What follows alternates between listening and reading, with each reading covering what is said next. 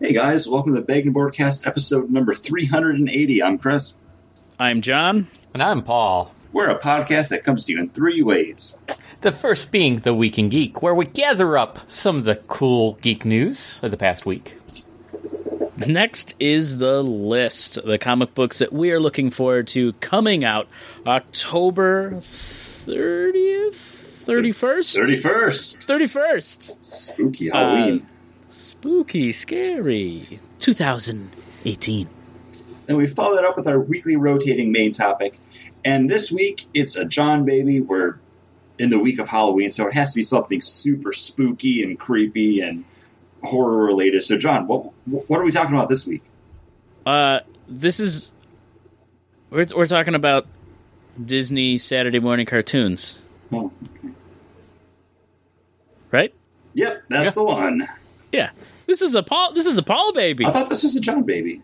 No, I originally put it on the list as an idea for a not episode. Somehow, John decided, instead of reading Man of Steel, for another trading week. policy for another week. Well, we did say last week it was down to Great Marvel Movie Retrospective or Man of Steel, and like the day before, John was like, "Oh, why don't we do Avengers? That way we can have more time to read Man of Steel." Which you only need to read 4 issues of, because we already read the first one. I gotta reread. I need to go that back. First one.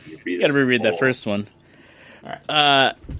Yeah, but it was a great idea. We were talking about it last week after the show, and I just feel like all we've done is look backs, trading policies, and retro movie Marvel retrospects. So it's like, hey, let's have a different topic. Let's get something else going.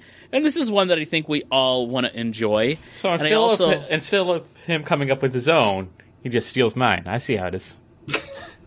No, I thought it was a great topic. It was so good. Chris said you guys can't do it as a not episode because he wanted in, and then he did all the homework for it. So this is great. This is a great sit back. Chris does all the talking. We put in our 2 cents, and it's all in the bag. Chris does all the talking. We do all the drinking. We got no news, so let's talk about our first beer. Chris, yeah, I'm anxious to know what you're drinking. Well, you said you know what I am drinking. No, I didn't. Paul did. You get the two of us mixed up a lot. I mean, we're an audio podcast, but it's weird not being able to see you guys still. Paul, do you care to venture a guess as to what I'm drinking? I'm going to guess since it's a sipper and he got 2 bottles left. Is it Better Half? Did he find it? I have still not found that yet, but no, you're close because this is also from a brewery out of Michigan. This is New Holland Brewing's Dragon's Milk Reserve, and this is their banana coconut. It's a bourbon-aged barrel stout with real banana and natural flavors. And I picked up a 4-pack of this. It was $18.99 at my beer store. I have no qualms with paying that much for it. The night that I got home with it, I cracked open my first bottle of it, and I took a sip, and I was like, okay, I absolutely love this beer. I put it at a 5 out of 5 right away, and then I proceeded to sip it over the next 2.5 hours because it's just such a big, full-bodied, flavorful beer. Like, you get a nice banana sweetness on it, but it's almost like that banana taffy kind of. Like, it's a good candy banana. It's not too artificial tasting. And then you get that nice little like pop of coconut. There's a subtle alcohol burn on it. It is an 11% beer. But I love everything about this. This is something that I think super friend of the show, Ed, would love to have with his cheesecake. It's absolutely fantastic. Like I said, I have no problem paying what I did for the 4-pack. I will see if they have more of this because I could drink this. This kind of fills the void that has been left from the Southern Tier Blackwater series. Because the last couple of those I haven't been super wowed by.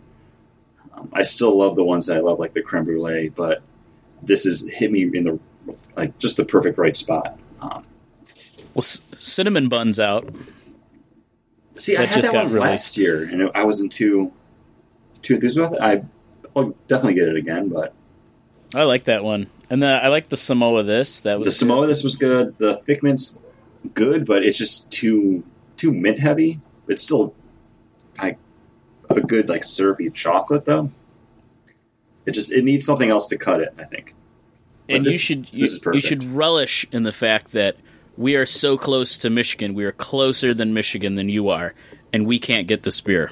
That's insane. Like, because now New Holland, a couple of years ago, they did enter into a distribution deal with Pabst Brewing of all companies. So they did widen their distribution footprint. I'm surprised that you can't get this one there, but you can get the regular Dragon's Milk. We can get regular Dragon's Milk, and we got one of their reserves. We haven't been able to get anything else, and it's been hard to get any of their other items in our area. Interesting. Well, if you find it, definitely it's worth picking up at least like a bottle of it just to try it, because that bottle will last you for a while. Paul, since you're just doing repeat beers, I'm going to talk about my beers. And I'm drinking from Tröegs Independent Brewing. This is their Golden Thing. This is a dry hopped double IPA. And this is dry hopped with Lemon Drop and Centennial. They're using Pilsner, Vienna, and wheat malts. Coming in at 8.2. This has a nice lemony up front, and then kind of eases into kind of a dank, resiny kind of flavor. For 8.2, it drinks really, really smooth. This is in the realm of how easy a drinker Nimble Giant is, but it is not in the same league as that beer. Nimble Giant is a favorite of the Bagged and Board Boys. This one would probably be an honorable mention, but wouldn't make the list. It's good, but it's not great. It's definitely a bargatory beer, if anything. And this is the one that you said you probably weren't going to finish? I'm not going to finish it. I had a very heavy meal for dinner, and I don't want to drink too. All I brought home were big boys, tall boy cans that are all Imperials, and I was like, well, if I want to drink a second beer, I'm not going to drink that one because I've been chomping at the bit to try my next beer. Well, I was chomping at a bit at bits to try a beer that you tried a couple weeks ago, and this is Zero Gravity's Bing Bing Bing Bing Bing Pale Ale. This is good. It's a wheat IPA, but it's very tropical, very smooth, very easy drinking. At what's the percentage? 6.8%. So it's not too big of a big boy, but it is a very hazy, juicy IPA, which I've been enjoying. Even though it's gotten down to to the 30s here in Buffalo, I'm still enjoying the tropical notes of IPA. It finally just got down into the 70s in Florida, so it's actually comfortable outside now. Well, la-di-da for you. I'm just saying, I'm not bragging. I'm just glad it's finally cooler outside. I got to wear pants today. It was nice. The 70s, you say? Indeed.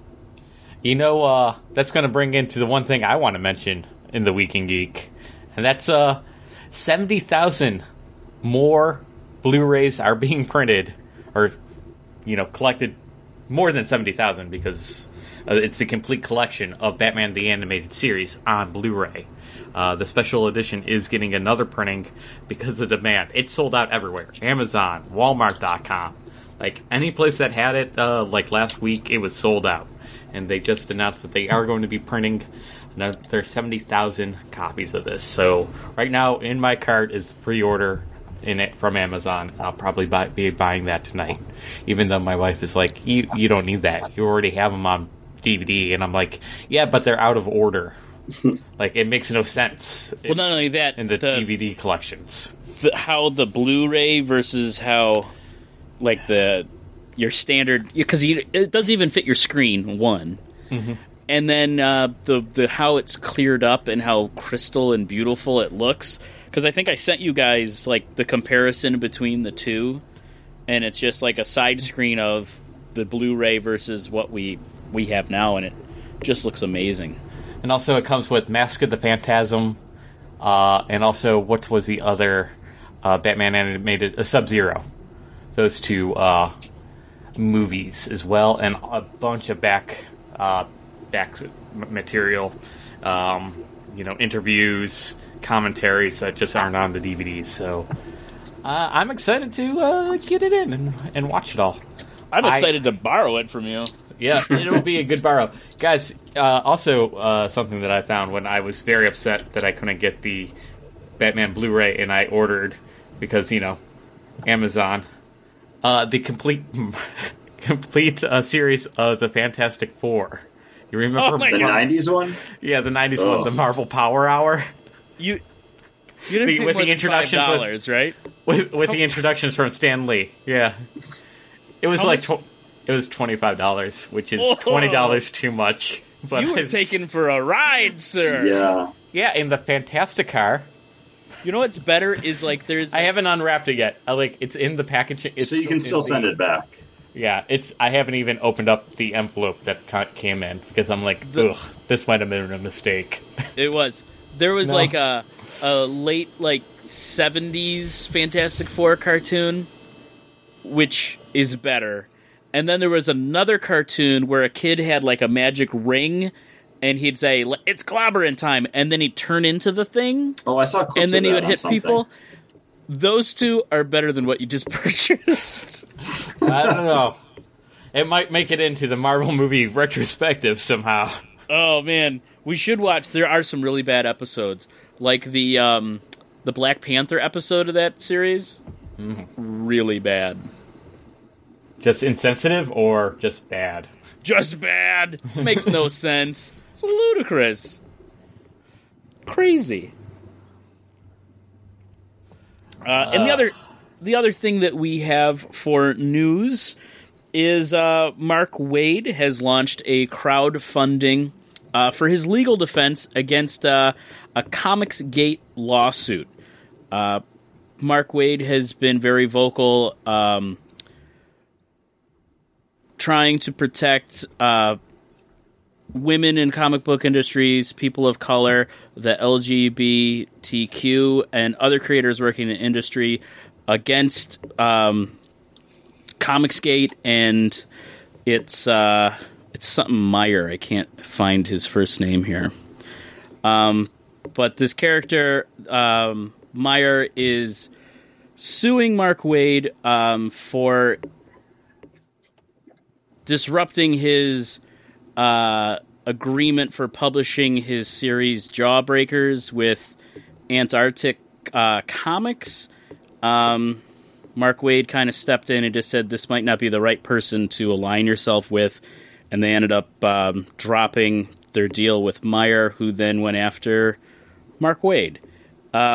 You can find out more about this on Kickstarter or Wade's GoFundMe. He's got a website up that also talks about it, and there's a nice Washington Post article about it as well. There's also, if you check out the Word Balloon podcast with John Suntress, it's an episode from a couple months ago, after all of this happened. Mark Waid was on to talk just about where he was in comics now with working on Champions and jumping over into stuff like Doctor Strange, and I forget what else he's doing over at Marvel now. But this actually came up as something that they had talked about. And this was before the lawsuit, and just how he kind of became embroiled in this, where he was speaking out against this guy that has a crowd of people around him all talking down and shaming creators of color or different genders or sexual orientations. And as a result, he did put a call into Antarctic Press and was like, yeah, you might not want to go ahead with this, because this is what's happening with the sky. And then Antarctic Press did make the call, be like, oh yeah, no, we're taking a step back. So now this guy's suing Mark Waid, saying he's basically been blacklisted in the comics industry because of Mark Waid, even though Mark Waid's in no position of any sort of power at Antarctic Press. He was just hey, maybe don't. And then they're like, oh, yeah, you're right. Yeah, I think it was more look into this guy before you have this deal and what you're aligning yourself with. Yeah. So I just wanted to bring it to people's attention. If you feel like you want to contribute, please go ahead. But he does explain everything. The podcast, Word Balloons, might be a great place to start and listen to what he has to say. And markwade.com, he also has things about it too. And yeah, I think it's a good thing to put a couple bucks behind. Yeah, comic books, even for their bigger, broader media sensation right now with comic book movies and video games and cartoons and everything, the actual medium itself is still pretty niche.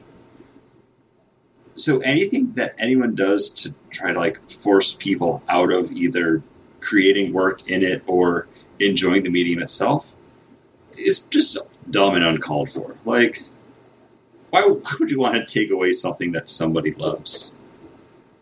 And there's so many books out there. If that writer, we do a comic book podcast, so we critique writers all the time, but there's never really any super animosity towards those people, except for a select few that kind of, maybe deserve it. But yeah, to vocalize it and a platform and to get people behind it who are probably a little out there to begin with and go after these writers or creators. I don't know. It's just a real dicky move, Look at all the Star Wars fans going after all the, the actress who played, I can't think of her name from Star Wars. Oh, Kelly Marie Tran. Yeah, all of that stuff. Get a life. I just Googled the comic book that had been dropped from Antarctic Press. It's called Jawbreakers, like you said. It's actually being funded on Indiegogo right now. It's made all of its money. So, whatever. He's got the people behind him to support it. But it looks like just a bad kind of X-Force knockoff. But like the 1990s X-Force. Mm-hmm. Oh, Paul, you'd love it. No, X-Force, not X-Factor. X-Force, not X-Factor. Sorry. Yeah. Come on, John. How tiny are their ankles? They're very tiny, but I see a lot of pouches. Knives with 2 blades and spikes on the handle. A guy holding a sniper rifle by the barrel. Another guy jumping out of a blimp or something with a mask. He's got guns. Doesn't look that great, but whatever. It's not something that we would have picked up to begin with. Yeah. But speaking of that, what are things that we would pick up coming out this Halloween, October 31st, 2018? Paul, what are you getting, buddy? I'm picking up the Fantastic Four are back, guys. We read the issue. Yeah, where they weren't actually back. It was just Johnny singing. And then issue 2 came along, and now the Fantastic Four are back. Oh, they're back! I'm still waiting for back, issue baby. 3. But Marvel 201, the whole series that was started over a year ago to talk about maybe the Fantastic Four returning and getting back together, is still going on. But now with issue 11, they're back!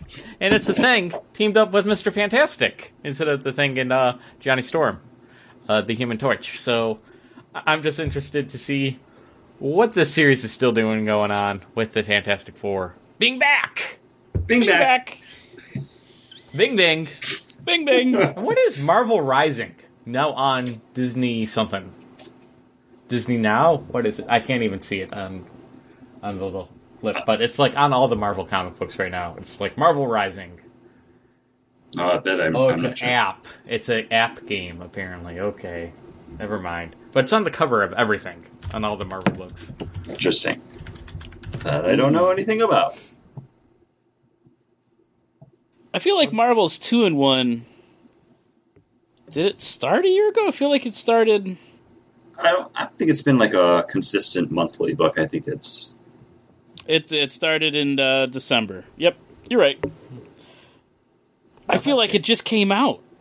Like it just started crazy. Oh. 2017. Yeah. No, you're right. No, I looked but it up. Marvel Rising isn't an app. It's on Disney XD, and it's an animated series that stars like Squirrel Girl, Miss Marvel, and a bunch of other characters. Captain Marvel? No, Ms. Marvel. Oh, okay. I wasn't sure if it was... That's cool. I'm sorry, I might not have put the emphasis on the right syllable. Chris, what are you looking forward to reading? I'm actually looking forward to a couple books. There's some really cool kind of anthology one-shots coming out with Avengers Halloween Special and then the Batman Secret Files. But the one that I'm actually really jazzed for is coming out from IDW Publishing, and this is the Disney Afternoon Giant #1.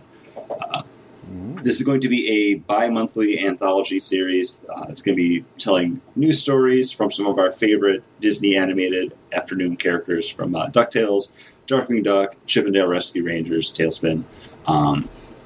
Books being written by Ian Brill and then Warren Spector.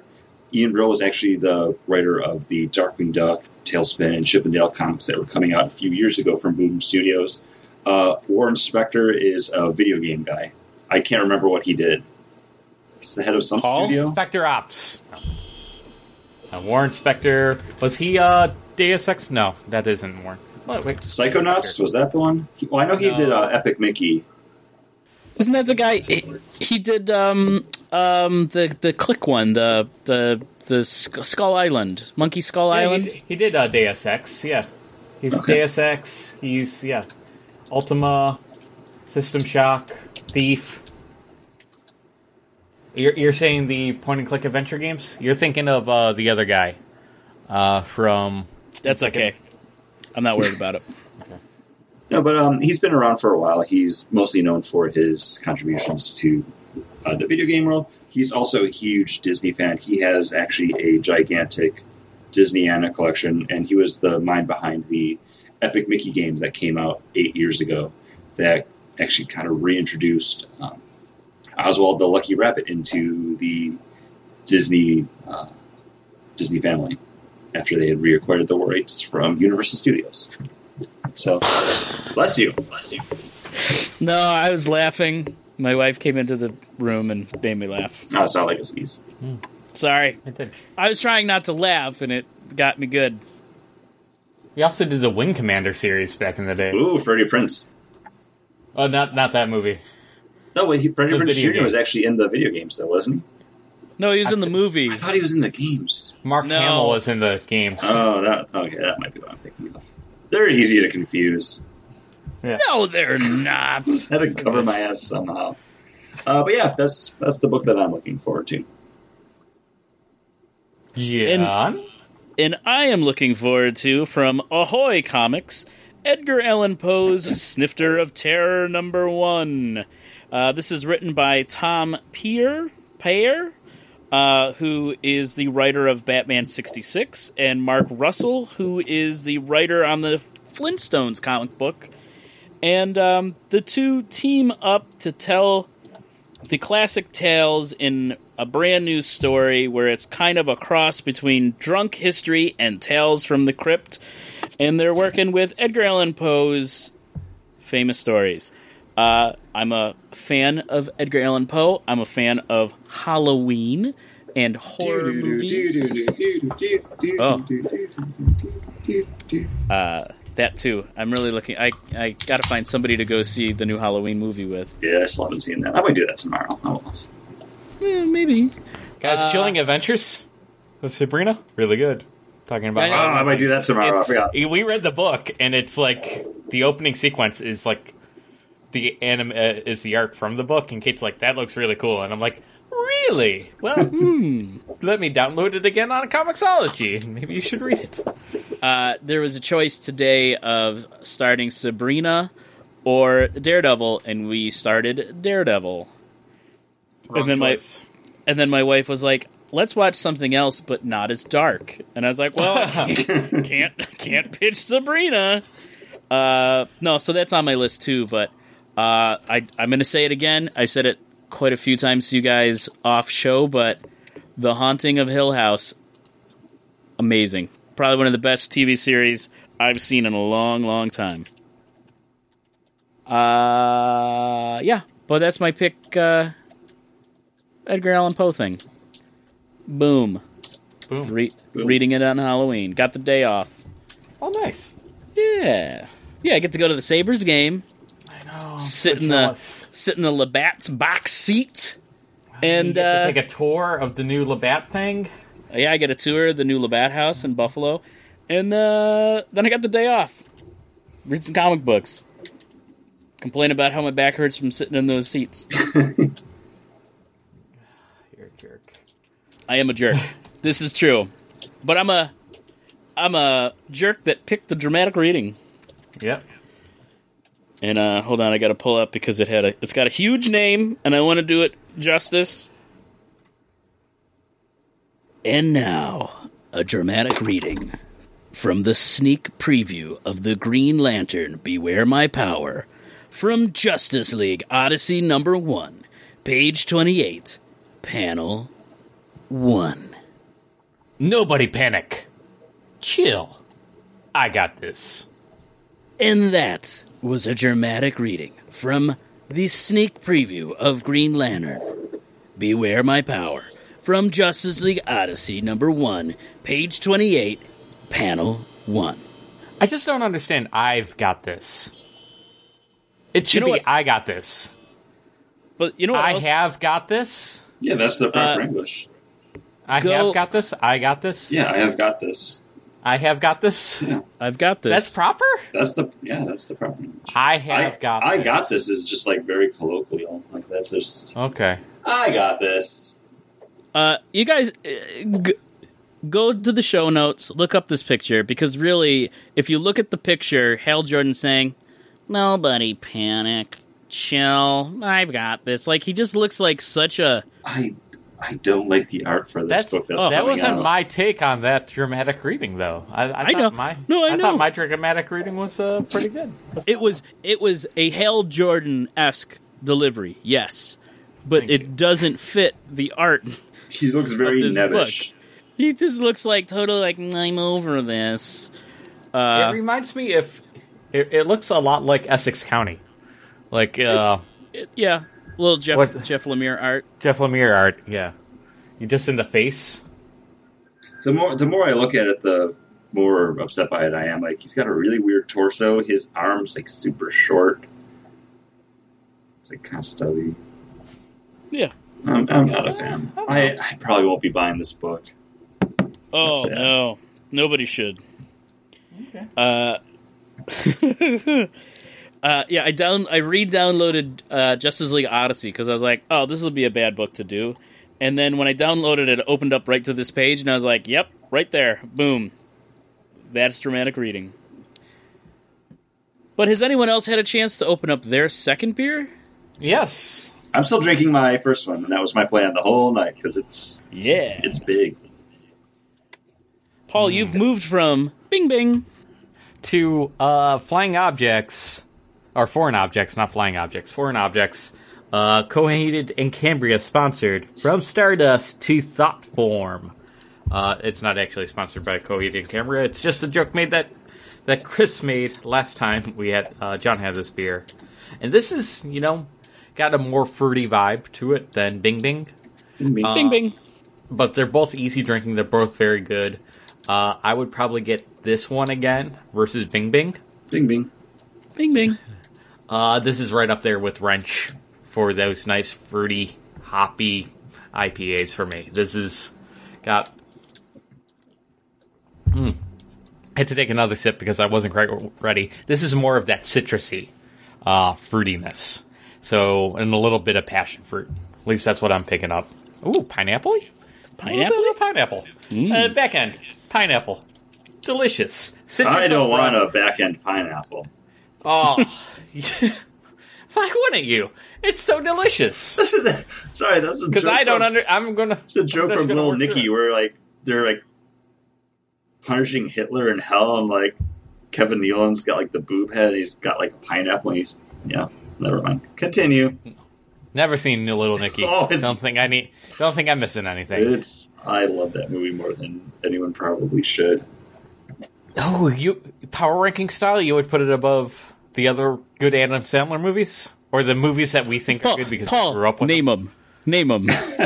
Billy Madison. Okay. Have you ever Happy seen Gilmore. it? Have you ever seen it? Yes.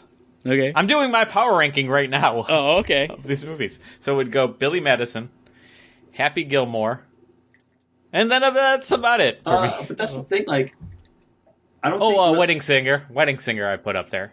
Wedding Singer's good, Drew yeah. Barrymore. But here's the thing, Little Nicky isn't as good as those movies, but just for some reason, I just really like it. Like, guilty pleasure watching that you're not really guilty about. Like, I will never apologize for it. It's a stupid movie. But it was the whole reason that I, like, the first time I saw Popeye's Chicken, I was like, I have to have that. Popeye's Chicken's fucking awesome. It's a joke from the movie. It's good. And I didn't Big... what was the one where Big Daddy? He was a millionaire. And nobody knew Rich he was Daddy. a millionaire. Mr. Rich. Mr. Rich, yeah. Mr. Deeds? Mr. Deeds, Yeah. that's it. Didn't like that one either. I like Mr. Deeds. Mr. Deeds fun. It has Winona Ryder in it, right? Is that the one? Yeah. It's there. Like that was kind of where the cutoff for those. They're not great, but they're funny enough. Adam Sandler movies, and like they just happen to all of a sudden like fall off with the one where he plays his sister and stuff, and we grew up. I think we grew up. And he was still playing to that same audience of the 16-year-old, and they had that, or 14-year-old, and with that same sensibility, and that generation already grew up. I don't know if you were listening. I know we were in a conversation, but I really like Little Nicky. so clearly, I at least didn't outage the material. I don't know. Yeah. Also, like, Adam Sandler's got a new comedy special on Netflix, and it made me laugh my tits off. Like, it's got a lot of great, like, I knew you were looking to the center. I didn't realize that was it. It wasn't that. Okay.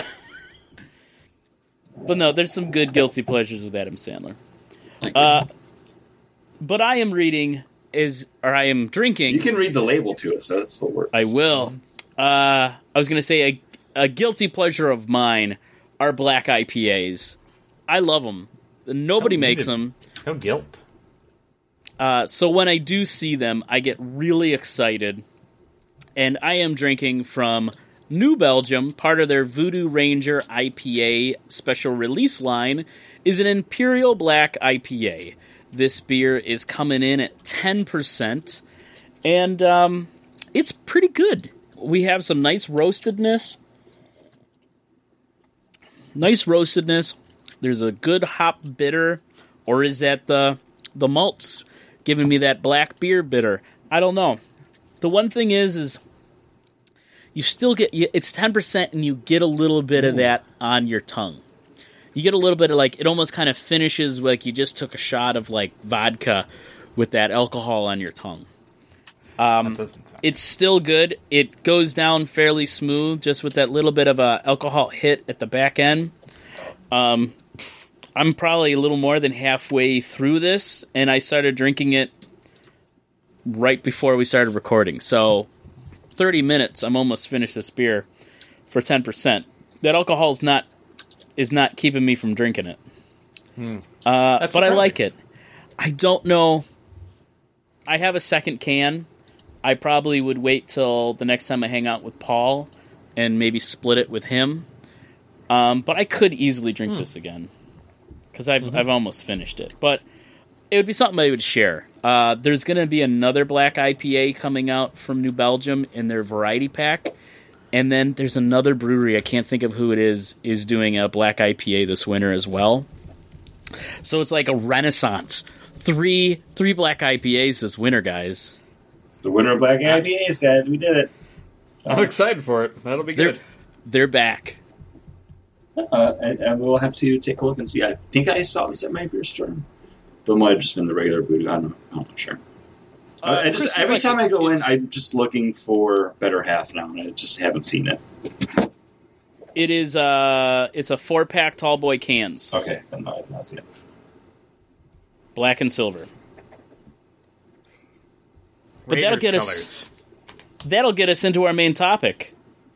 John says this is your baby. This is your baby. This is your baby. Go ahead. I just forced us to do it.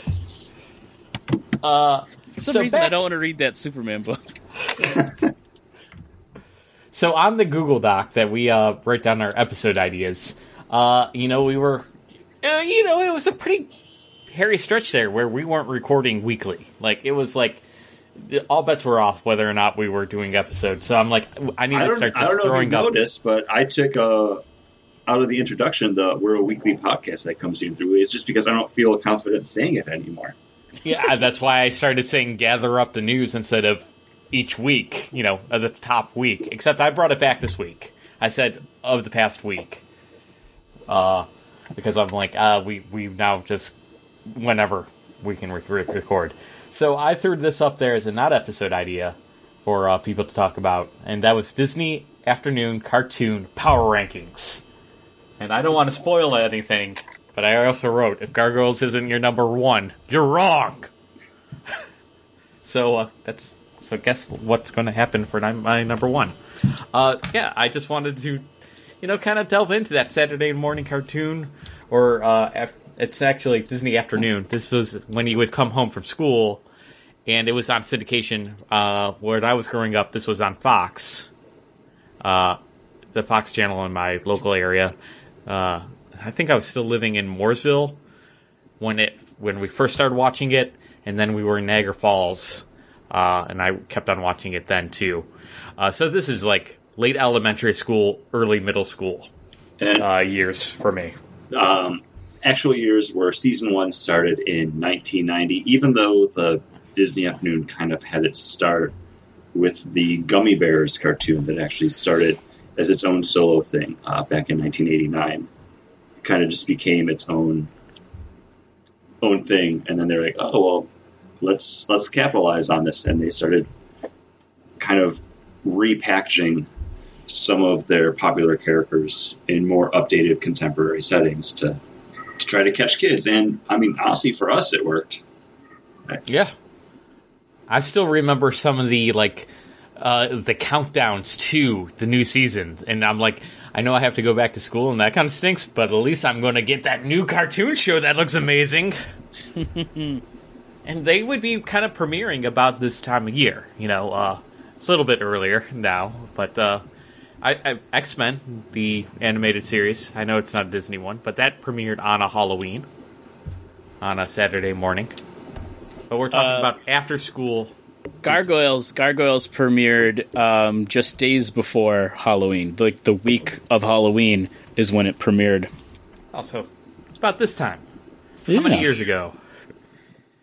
1994. So 24 years ago. There you go. Right? Doing the math right? Yes. Yeah. Okay. That's great. Also, really cool at that time learning that like half the cast of Gargoyles was from Star Trek: The Next Generation. Because I was like, I can watch both of these shows. I was a really nerdy kid. Yeah. With Will Riker and Donna Troy both being in the cast. As Xanados and Xanatos. Demona?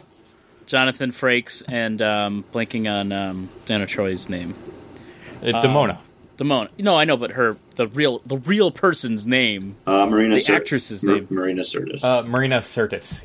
Yeah. Chris got it. Yeah.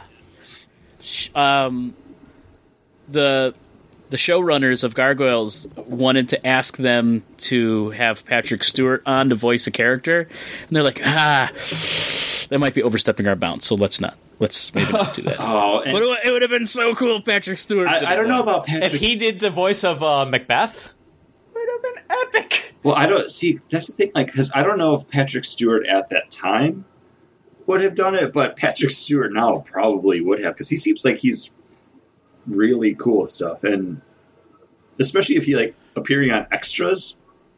Was that the name of the Ricky Gervais show?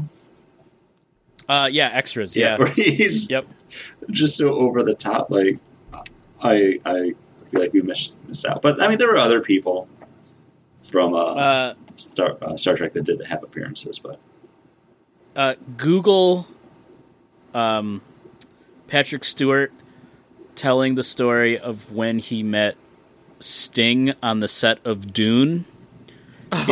It's hilarious because he has absolutely no idea who Sting was and why he was so popular and why he was in the movie. He thought he was a cello player. All I know is Patrick Stewart agreed to be Poop in the Emoji Movie, so I think you could get him to do a voice of the Gargoyles cartoon now.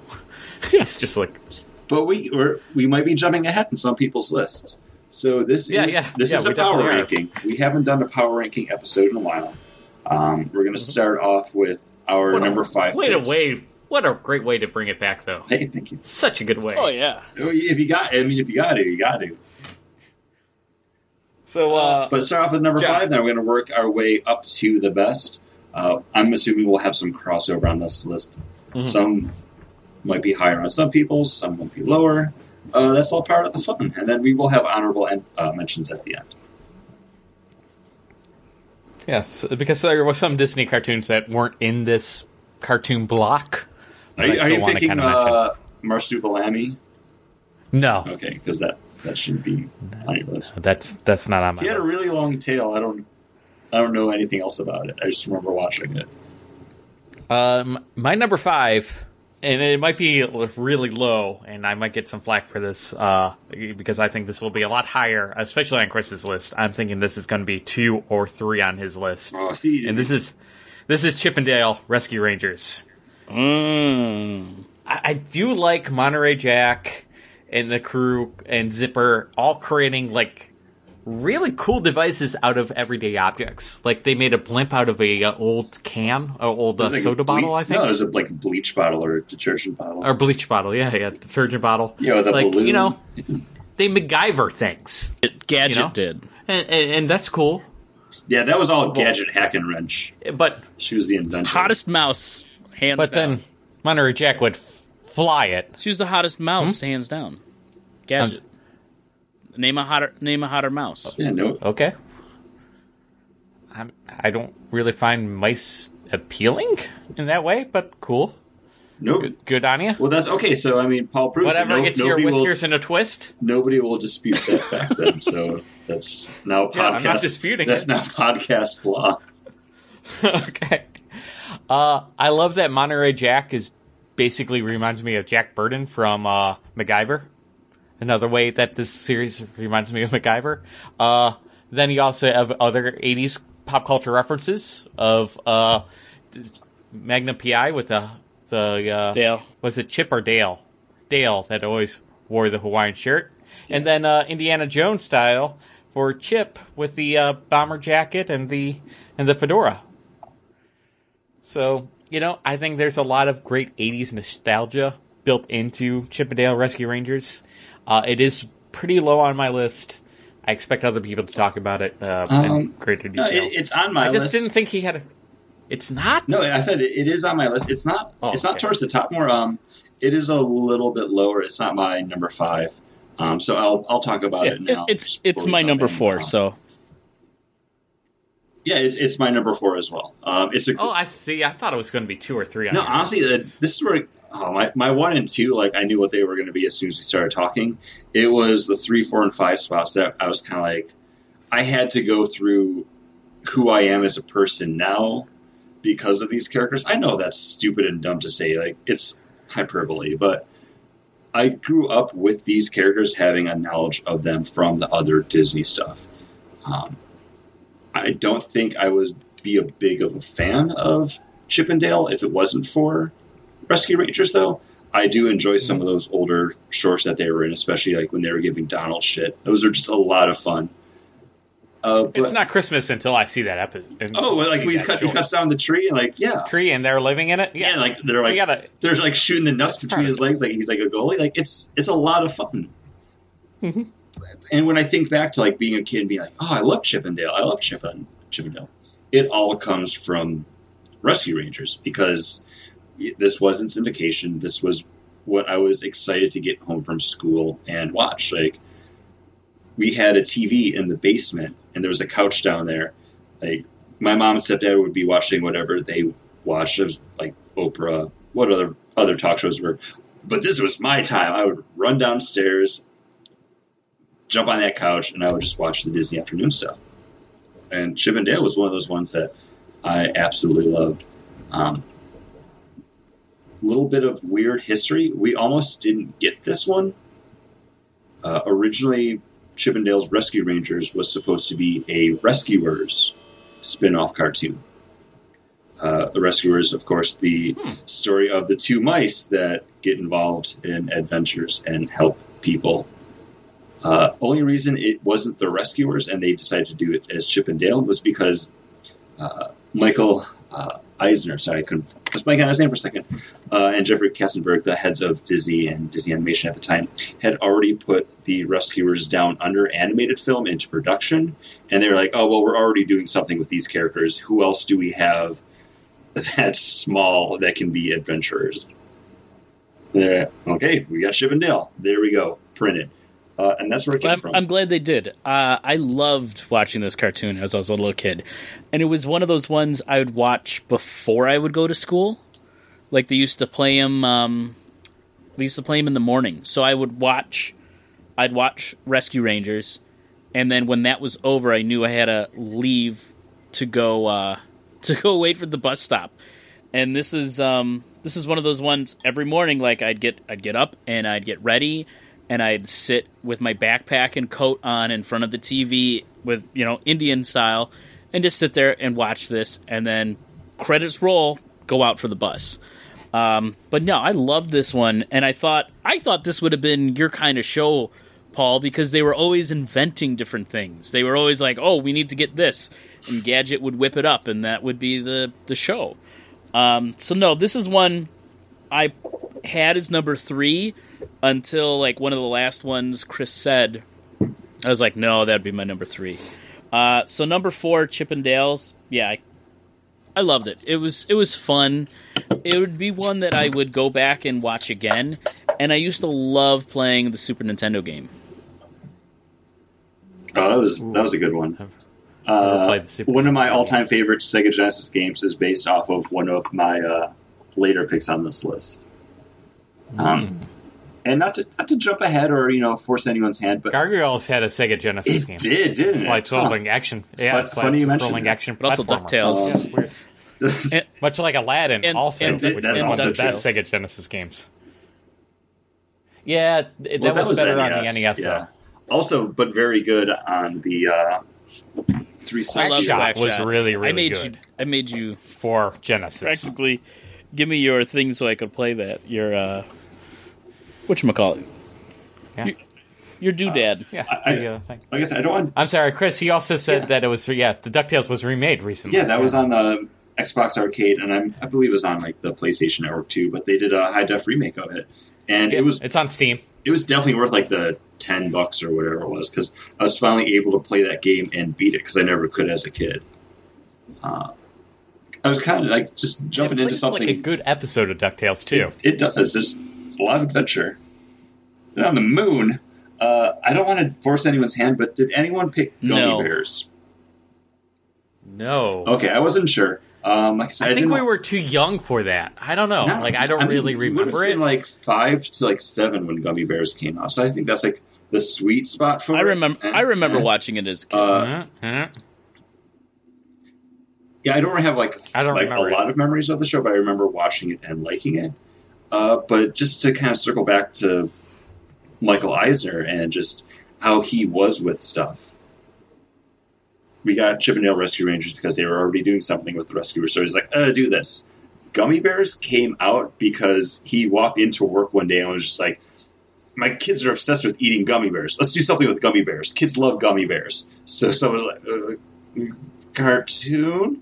And he's like, all right, there we go. And then he leaves. For a while, back in the 80s, Disney was actually going to do a Noah's Ark animated feature with music from Andrew Lloyd Webber, because he saw Phantom of the Opera and came into work one day. I was like, love Phantom of the Opera. We got to do something with Andrew Lloyd Webber. And they're like, okay, we'll do that. And he leaves. And then he came back in later and was like, nope, we're going to do this instead. And he was just very ADD with this stuff. But yeah, what we could have had and what we got are completely crazy, just based on this man's whims when he was in charge of the Disney. Chris, you're number 5. My number 5, I'm assuming is also going to be on your guys' list, and this is one of my favorites. That's why it's on my list. It was hard to pick my bottom 3, but I actually wound up picking DuckTales. Ooh. I thought that was going to be higher for you. Like I said, it's tough, and I kind of had to go based on these characters and how much I loved them as a kid versus how much I love them now. And there were some that kind of knocked this down a little bit. I have nothing but love for DuckTales.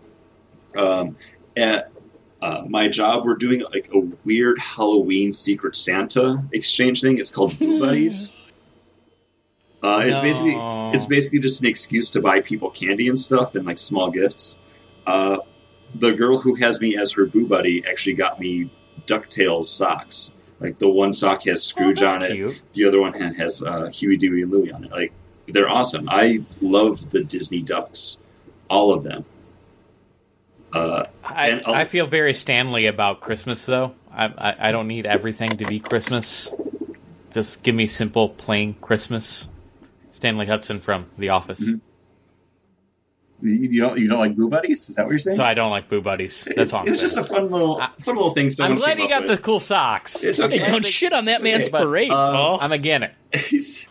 Hey, I got him. Sorry. I'm sitting here at my computer right now. I'm looking up at my Disney pin trading board, and I have like 1, 2, 3. I have 6 pins that are Scrooge McDuck or Huey, Dewey, and Louie. I love these characters. You have a digital spreadsheet of your Disney pins? No, I'm looking up at my board because they're posted on the wall.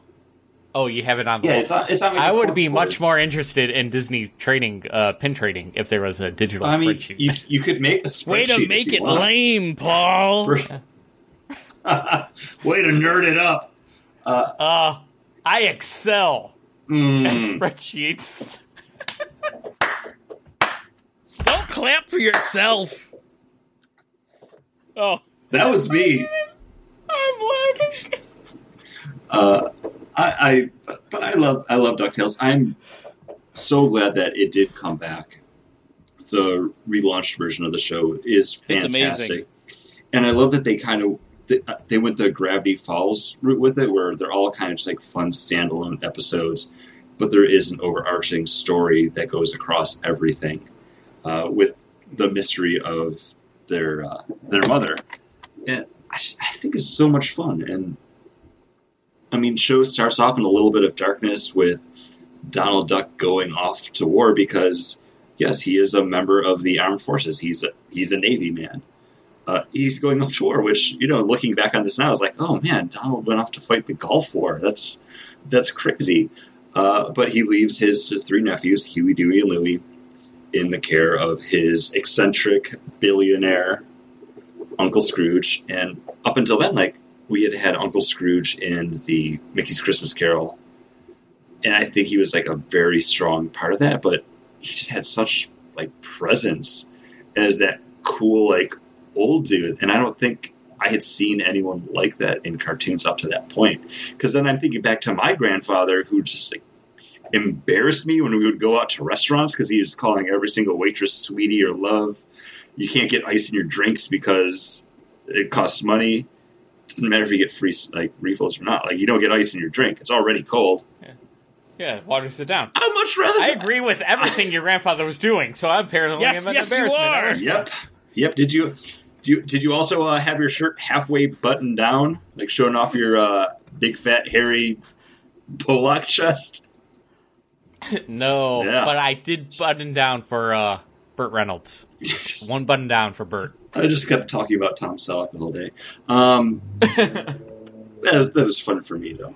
But yeah, like, Scrooge McDuck, he's a cool dude. And as much as I like the Disney Ducks, like Donald and Huey, Dewey, and Louie, I'm glad that in the new show, they kind of all have different personalities. And they were finally like, no, let's make these 3 characters onto their own right, not just some weird triumvirate of mischievousness. DuckTales is my number 4. Okay. So I'm happy that it was this low on your list because I'm like, ooh, me putting it this low, I might get in trouble with the guys. No, it's a great property, and even kind of like circling back, like the DuckTales video game was fantastic. That's one of my favorite NES games of all time. Like if we ever have a favorite like 8-bit Nintendo game thing, Paul put it on the list. DuckTales is going to be one of mine. I'm not going to put it there because I never had an NES, so I didn't play the DuckTales game until the remastered. So wow. that's why I know it's on Steam, because I made sure I got it. And I actually played it over at a friend of mine, Eric's house, because he had it for his PlayStation 4. And it was great. We switched off levels, we had a really good time with it, and if you play it all in one sitting, it does feel like a really good episode of DuckTales. I love being able to go back into the money bank and like swim around in that cash, even though I know physically that's impossible. DuckTales, I think it came out when I was really young, but there is an episode that instilled the love of economics for me. It's the episode where, I know, the episode where there's an island where Scrooge McDuck accidentally was a jerk and polluted by leaving soda can tops or soda bottle tops there, and that became the currency. Yeah, that became like their gold standard pretty much. Yeah, and then he's like, well, if people are poor, I'll just give you guys more soda. These things are free. I'll just trade them for more stuff, and I'll take that stuff for something that's useless for me. And he flooded the market with soda pop tops. That's what they called them. Soda pop tops. And it became a whole inflationary thing where people were walking around with wheelbarrows and explained inflation. And I loved it. As a kid, I'm like, that's very interesting. You can wreck somebody's life with economics. This is great. And it just, it's colonialism, it's economics, it's imperialism with economic currency. It's a very interesting show. And I also like the episode where a sea monster ate all his ice cream. This is actually my number 2. I loved watching DuckTales.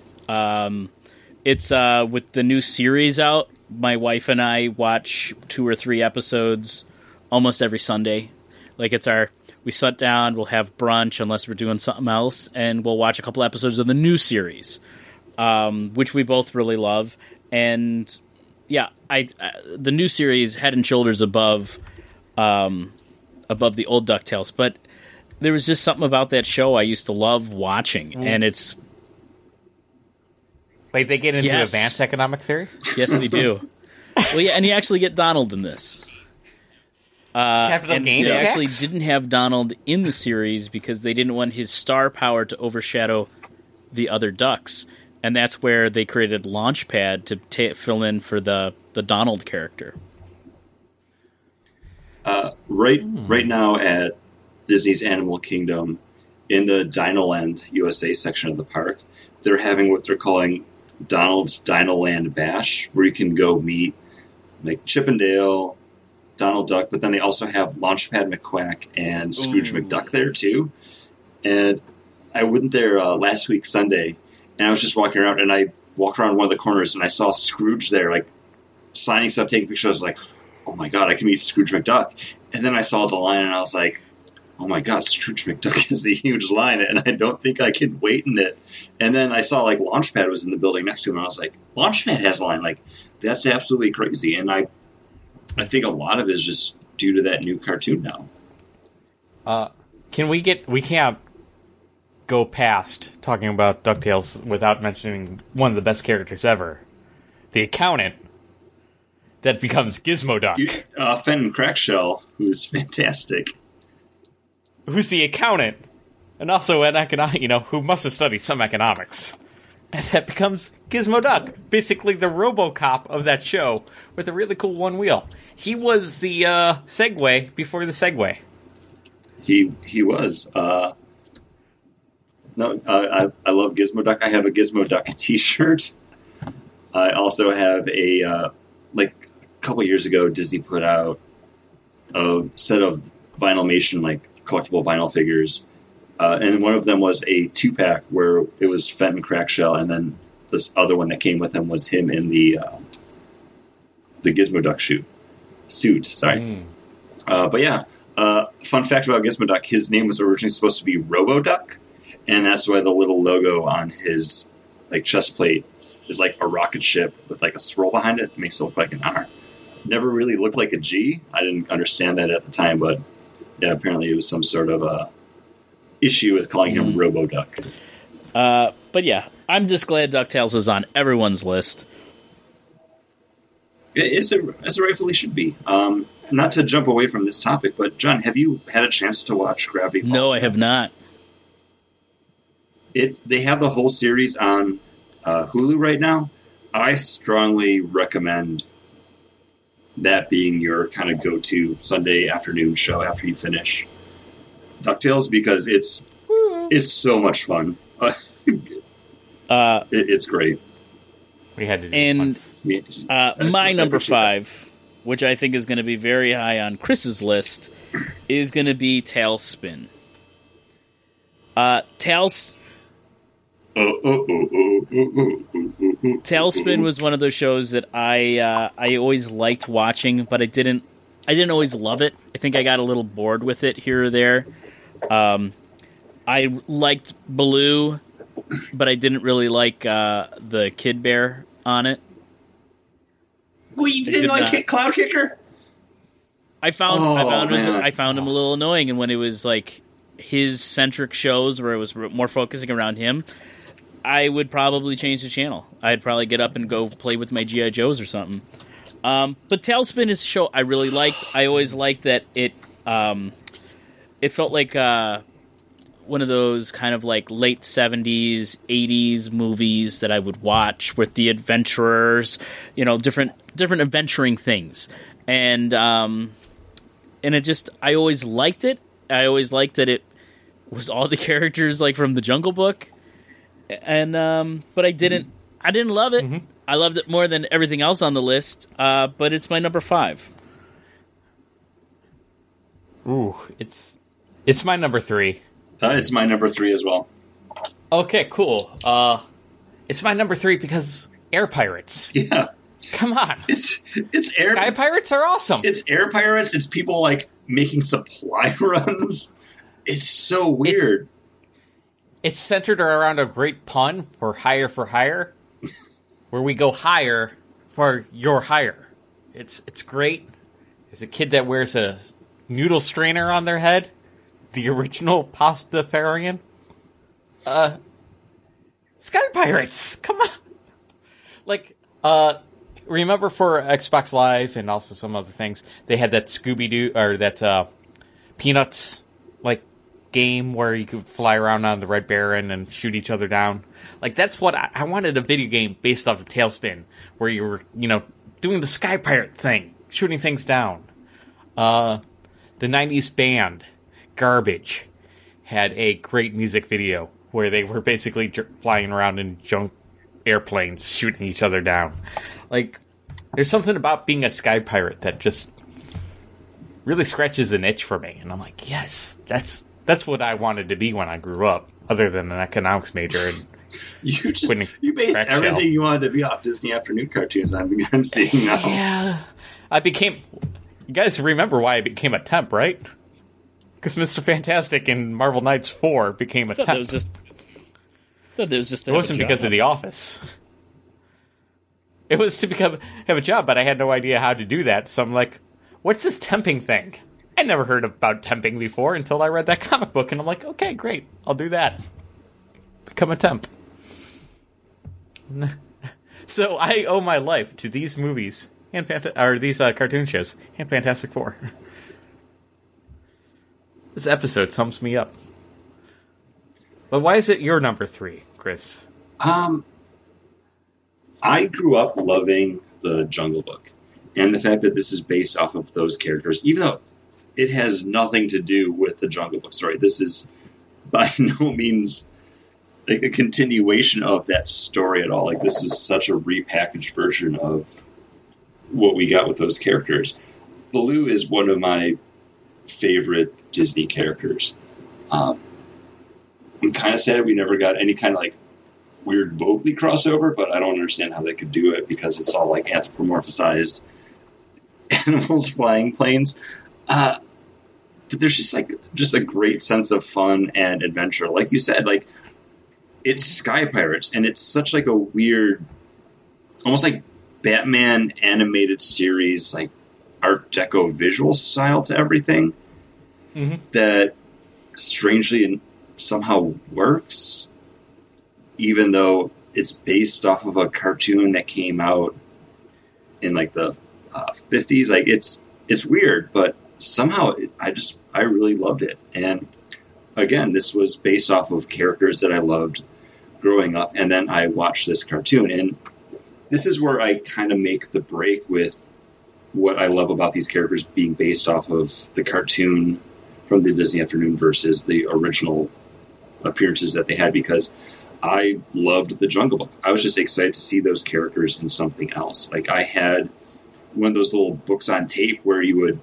listen to the book as they're telling you it, like the story, and like you would turn the page when it, like you would hear like the tribal drums. Like I wore out that tape. Like I listened to it so much because the music was so great, and I think the music of the Jungle Book really solidified my love of just like ska and swing music as I got into my formative years. Like I can listen to the Jungle Book soundtrack still and be like, yeah, that's what I like. Give me more horns and big drums. Like, okay, sign me up. And then you throw in like flying around on supply runs while you're dodging like Shere Khan's, like, or not Shere Khan, Don Carnage's Sky Pirates, and then you've got like corporate intrigue with Shere Khan over on the side. That's really cool. Cloud Kicker, yeah, he was the character you wanted to be because he's the kid that's joining into this world. He's flying around on a piece of metal behind a plane. That's dope. I'd rather fly the plane. You're wrong. I don't know. The only thing I didn't like about this show was Rebecca, the woman who buys Hire for Hire, her weird daughter Molly, who's just kind of there to be like the annoying kid. And then the original Pastafarian. The original Pastafarian. And then the weird, like, drugged out mechanic Wildcat. Like, he was just kind of there to, like, slur his speech and, like, fall into oil drums, I feel. Comic relief. But, no, this is my number 3, and this is one of those great standalone shows that just happened to be based off of something else that I liked. Chris, did you already say your... right. Why don't you say your number 4, if you haven't already... No, I said my number 4 when Paul did his number 5, because mine was Chippendale. So my was number your 4 was also Chippendales. Okay, I'm sorry. And Paul? Yep. I already did my number 3. Yeah, because but, you no, just but mentioned Paul, it. So Tailspin across the board. DuckTales. My number 4 was DuckTales. So I think... Tailspin across the board far, is number 3. Yeah, so we're all on number 3 right now. John, you mentioned, I think your number 3 was No, my Chippendale, number 4 right? was Chippendale. His number 3 is Tailspin. No, my number 5 is Tailspin. Right. 5 was Tailspin. My What's your number 3 is then? Aladdin. Whoa! Wow. I didn't think I would like Nice. the Aladdin TV show. I really liked the Aladdin movie.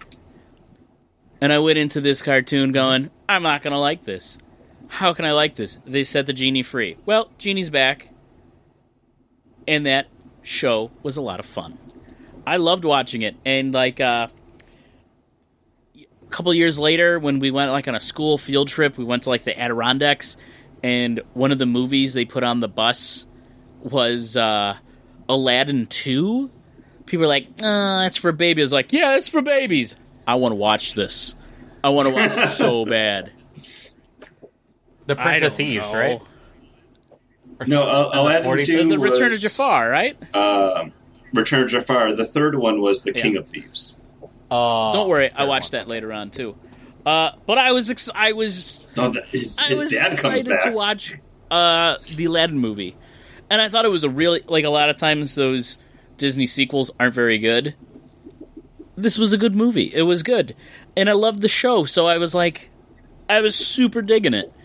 So I don't know. I just love Aladdin. I'm excited. I'm excited for the live-action Aladdin movie. Not as much because I feel like... I don't know. I don't like Will Smith as the genie. I think they could have picked almost anyone else. But I don't know. I gotta see it. I gotta see what they do. I think...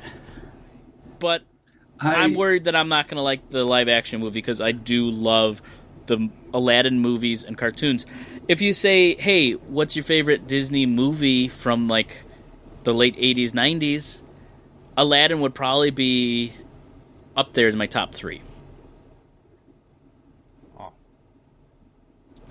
Paul? I think it's my number 1. Paul, if you want to jump in on the Aladdin talk, feel free, because this was actually my honorable mention, so I can... It was going to be on my honorable mention, too. This would have been my number 6. And it's because of Sedina, who was the street urchin that had an obsession with Aladdin. And that was also a mystic. You felt the same way about Aladdin, so it's okay. Oh, yeah. I'm like, oh, yeah, you would want to seduce that guy with your sand magics. No, I for whatever reason, that always intrigued me. Like, hey, who's this girl? Do you really want to sit down with Aladdin or with Jasmine Aladdin, or do you want to hang out with a sandwich? She seems to be pretty cool. She can make things happen. I know a princess could make things happen as well, but Sedina, hey, why not check that option out? That's all I'm saying. No, like, this is one of my honorable mentions. I didn't watch this show as religiously as I did the rest of the ones. It was just at the time where I couldn't see it because of school, and I would watch it because I love Aladdin. It's one of my all-time favorite Disney films. I'm looking forward to the live-action feature. So I think that's a big conversation that I'm ready to have right now, John, if you want to talk about it a little bit. I don't mind Will Smith. I don't mind Will Smith. I think that Robin Williams had such presence, and that they need to have him in like close to it. They had to have him in the movie as much as they did, because so much of what he was doing was just him being Robin Williams, that they're like, oh, this is gold. Like, we have to animate this and put this on film. Like, this is great. I think we're going to have the genie back in the lamp almost. He's just going to be that kind of Deus Ex Machina. I don't think he's going to be like the buddy character that we had in the original film. And I don't think that's a wrong choice to make. I don't think that's a bad step. I think if they're going to be playing this a little bit more serious, it's a Guy Pearce movie. I don't see him making like a wacky, fun, like, heist flick. It'll still be fun, I think. But I think they have to kind of play Genie a little bit more low-key. Wait, are you saying Aladdin is a heist movie? I'm even more. It's got to be. Guy Ritchie. So many chases. Oh wait, I'm sorry. I said Guy Pearce. He's the actor. See, if they had said, right. If they They're said both guys, Jafar, I would have been like, yeah, I'm totally on board with that. But I don't like. A subdued genie is fine, but I don't know. Like, I'm just not feeling Will Smith these days. He just isn't doing it for me. But if they cast him as Jafar, I'd be like, hey, Will Smith is a bad guy? Yeah, let's do it. He'd be good at that. Yeah, no, I don't know. I love the I love the cartoon. I love the movies. I'm an Aladdin boy. Favorite Disney princess? Jasmine. I'm boy too. She's up there on the list. And kind of like to go back to what you're talking about with the sequels. I haven't seen a lot of the Disney direct-to-video sequel stuff, because the ones that I did see weren't great, except for the Aladdin ones. I don't know if I was just a big enough Aladdin fan that I was able to they were past bad. The problems they had. Yeah. Were they? A couple. I don't know if I ever saw own them. like all Disney movies, and I've popped in a couple like, ooh, this isn't bad. Like Bambi 2. Bambi 2 don't need to exist. There's a lot of them that don't need to exist. I mean, But that helped keep the company afloat, though, because they still made money, and they didn't cost a lot to make, because they would sink the money into the actual animated feature, and then they could farm off the the sequel to like a cheaper animation studio just to get it knocked out, and then be like, okay, here we go. VHS costs like $50 a pop. Thank you for the money. Yeah, but it was really weird. Bambi and Thumper hunting down the reanimated corpse of Bambi's mother. It was just bizarre. I mean, it's a story that... Wait, that's an IDW comic that you made us read. It's a story that needs to be told. They were detectives. It was a hard-boiled, like, noir thing. It wasn't good. I picked it. It wasn't good. It wasn't. The premise, though. The premise sounded great. All right, so you have my number 3. Paul, your number 3? That's your number 3. Tailspin? What's Tailspin? We're into number 2s now. Well, mine was DuckTales. So we already discussed DuckTales. Lay it on me, Chris. What's your number 2? I'm gonna upset Paul with this one, and he's gonna tell me I'm wrong. Really? Yeah. You're going Gargoyles 2? Gargoyles is my number 2, and I absolutely... Then Darkwing Duck has to be your number 1. Shh. It's the only one. We're not talking about number 1s yet. We're not talking about Darkwing Duck yet, because number 2 is Gargoyles time for me. I absolutely adored Gargoyles growing up. It had the Star Trek connection to it, but also it was just like a cool, dark, deep fantasy story that wasn't like anything else that we were getting at the time. Not even just on the Disney afternoon, just in animation in general. Like the closest thing that we had would probably be Batman the Animated Series. And there's nothing wrong with mentioning these two shows kind of in that same breath. Best cartoons watching growing up. Batman Animated Series number 1. Gargoyles number 2. And Gargoyles, I really liked, and I'm going to touch on what you're saying. It's a retelling of classic Shakespearean English stories, fantasy stories. Yeah, Shakespearean stories. And this is why I was able to like just ace English class, like through, in middle school and high school, because I watched Gargoyles growing up. It's like, oh, Macbeth, I know that story. I'm good. Because it gave you that deep background in that, those tropes. Mm-hmm. So, I was ready to hit it and hit it hard. But Chris, keep on explaining why it's your number 2.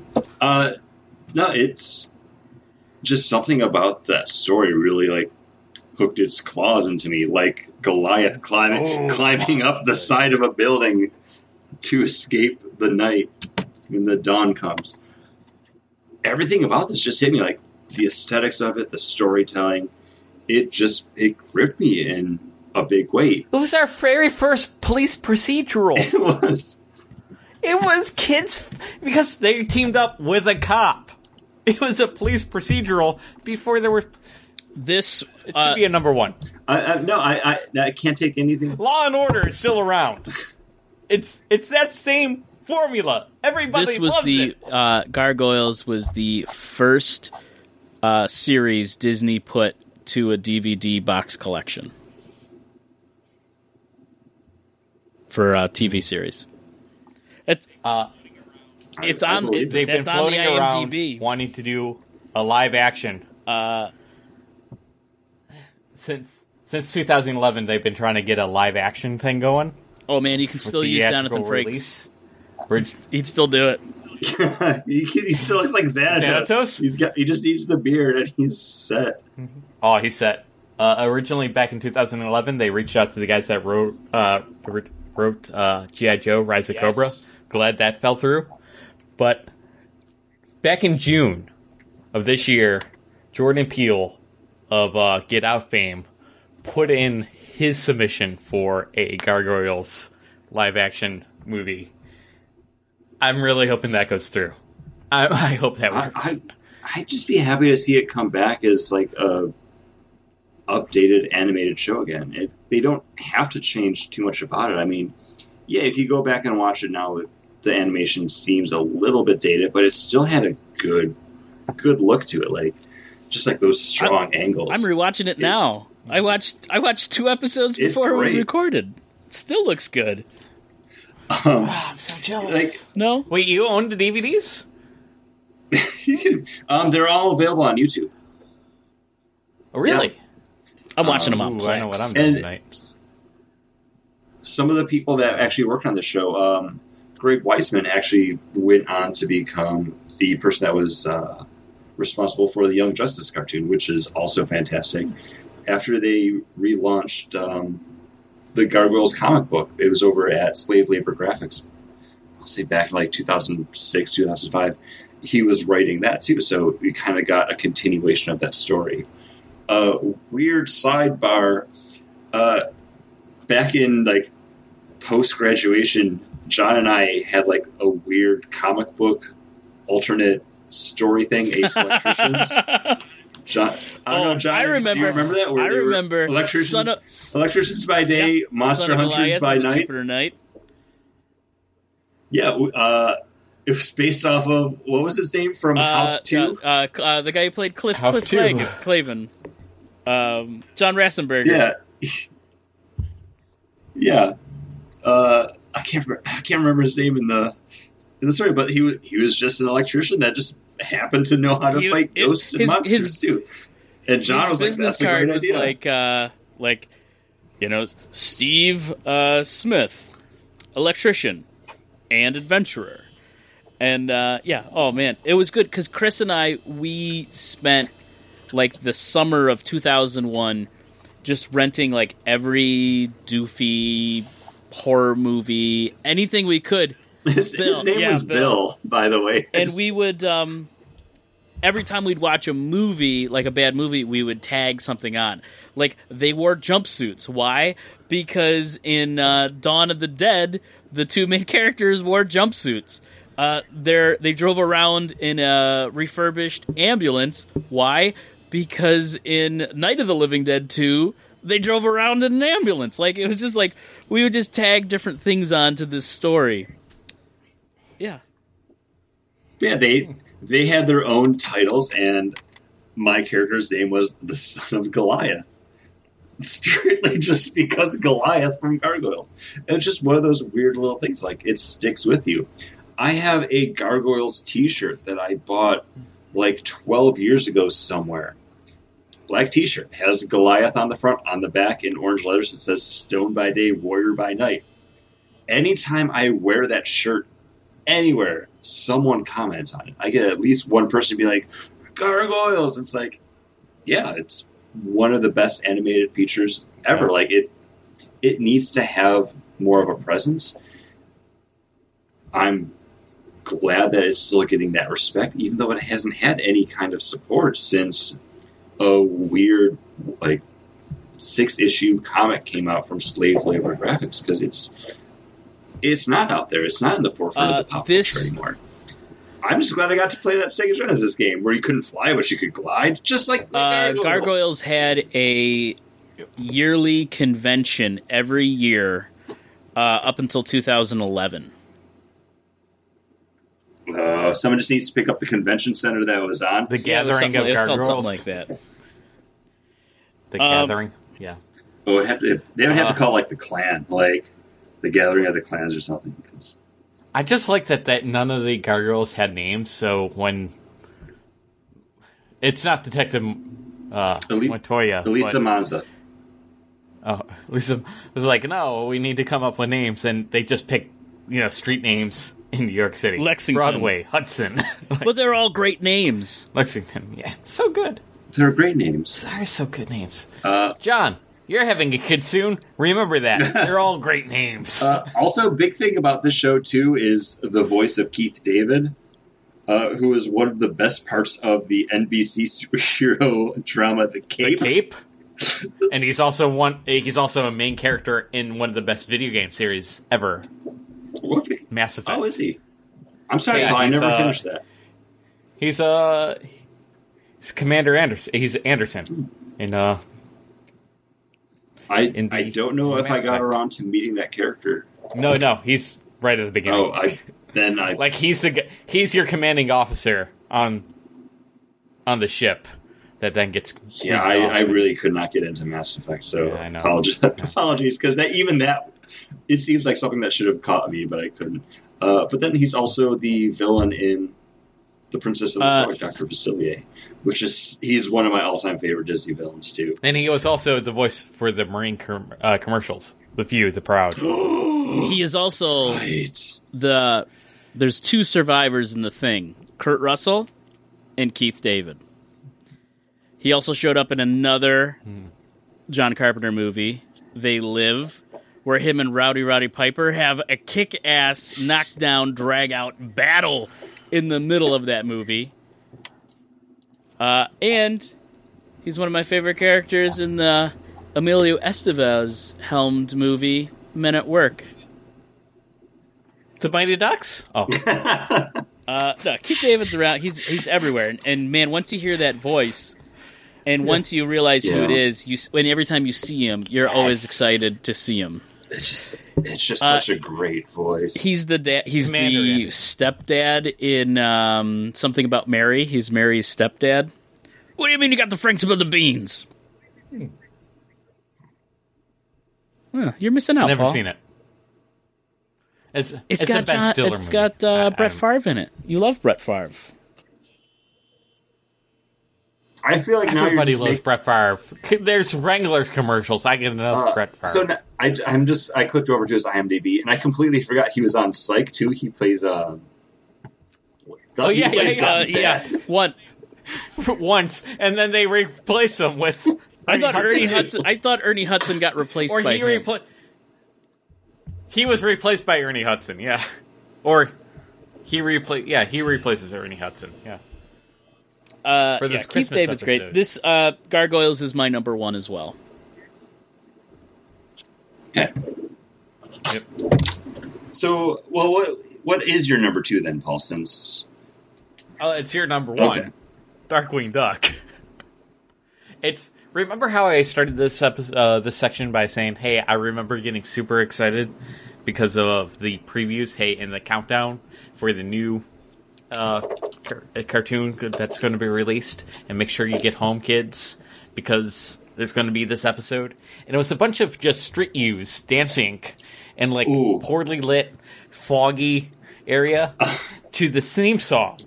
You know, that wasn't really a theme song. What I will send this to you later, Paul, because what you are talking about is the Darkwing Duck rap. Yeah, it wasn't the theme song. I have to find it because I've seen it. It hasn't been recently, but it was terrible. But yeah, it was like clips of like a Darkwing Duck like swinging across like live action kids like b-boy dancing. Oh yeah! Oh wow! Google Hull. Here we go. That was the lead up to this. It was like, hey, let's get excited. This is going to premiere.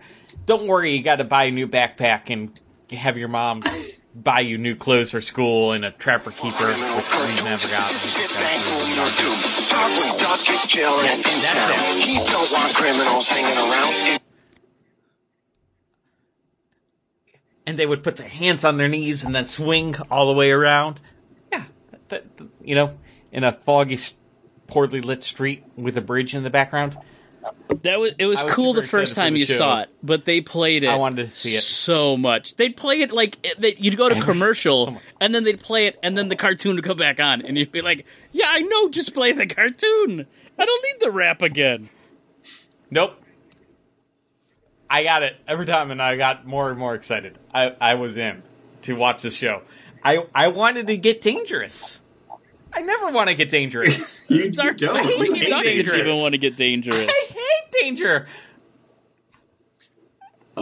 No.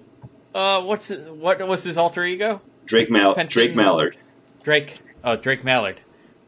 Never wanted to get, but Darkwing Duck. He thrived on it.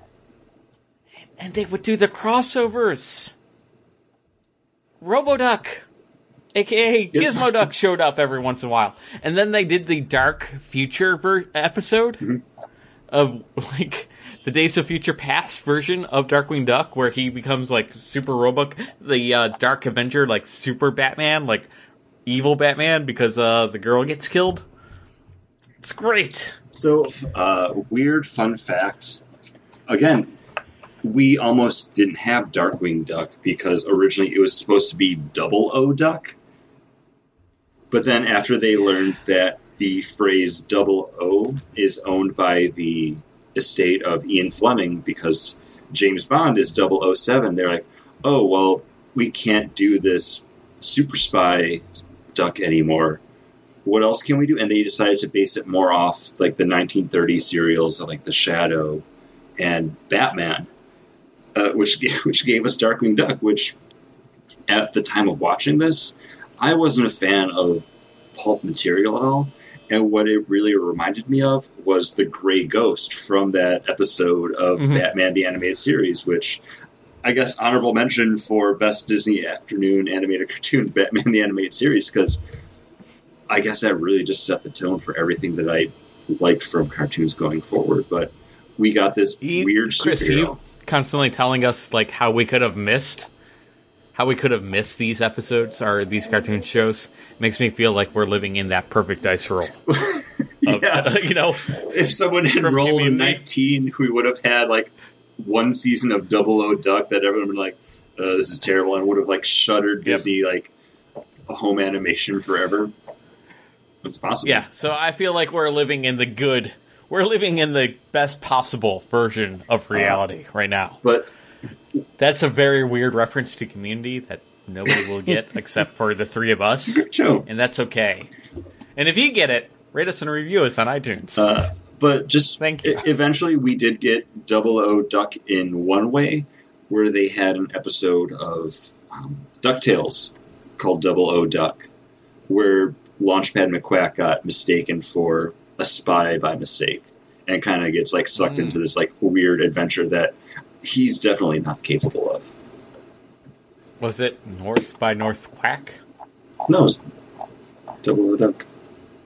Oh, it was called Double O. Yeah, I said that. But yeah, the Disney Afternoon was like such a weird, random smattering of stuff that just kind of happened. And like you said, it was like the perfect storm. And Darkwing Duck is one of my all-time favorite, not just Disney animated cartoons, but favorite characters, just because he means to do well, but he's just not great at his job. But he still just kind of like falls backwards into a way of solving things, and he brings together his own weird little family with Launchpad and his adopted daughter Goslin, and then like Honker, the weird kid from next door, like kind of just tags along sometimes. I just think it's a great family. So he's in the first episode, he's just Darkwing Duck, and he creates the everyday person character, Drake Mallard, to be Drake the adopted Mallard. father of what's her name? Goslin. And it's Goslin. that's the really interesting part, is the secret identity is the made up identity. He was always Darkwing Duck, but he created that character to be a father. To be the mask. And their connection and every other, like, yeah, you have that apocalyptic world where she's died. When Darkwing goes into the negaverse, you know, she's Negaduck is fantastic. she's supposed to be the evil version, but she can't help Darkwing, and he doesn't destroy the negaverse because another version of her is in that world. You know, like, there's always that really strong connection between the two of them, and that's kind of what is the charm about the show. And that's why I love Ryan Gosling so much, because his actual name isn't Ryan Gosling. He just took it because of the show. He wanted to be like that's made up. That is made up. But it would've been a great Darkwing bet, would have been wouldn't my it? number. It's my honorable mention. It's my number 6. That's it. Wow, not on the list. I'm surprised. So, Yes. Gargoyles is your number 1, though, right, John? Yeah, he's DuckTales. So what's your number 2? I'm very confused. by I'm Okay, older so than John's you, though. list. You know, like I was It's like 6 months. not Like, by it's you, not like a but big by, age from difference. Paul. No. He's 13 months That's a old. lot. Okay, well, John's list is Tailspin, Chip and Dale, Aladdin, DuckTales, Gargoyles. Paul's was Chip and Dale, DuckTales, Tailspin, Darkwing Duck, Gargoyles. Mine, DuckTales, Chip and Dale, Tailspin, Gargoyles, Darkwing Duck. So, I mean, there's... And my honorable mention, one of my honorable mentions would have been Aladdin. But the one that wasn't in this block that I want to mention is the New Adventures of Winnie the Pooh. Really? Yeah, it's something my little brother really loved. And like I said, how Chip and Dale, that one short with him them messing with Donald Duck, it wouldn't be Christmas without watching that episode. The Christmas episode of the New Adventures of Winnie the Pooh, where Pooh goes out and tries to be Santa Claus for everybody, that's Christmas for me as well. Like, I really like that episode. It sticks by me. I think I bought it on iTunes one year because it was there for the $3.99 that it cost me back in the day. But yeah, it's one of those things that it's not a great cartoon show, but for whatever reason, it was on Saturday mornings, and my little brother really liked it, and I would end up like watching it with him, and it was good enough, you know. And I never got into Winnie the Pooh. I mean, not to say that I don't have a favorite Winnie the Pooh character. It's Rabbit, because Rabbit's the only voice of reason in that entire goddamn universe. The owl and Kanga. And Eeyore makes a lot of sense too.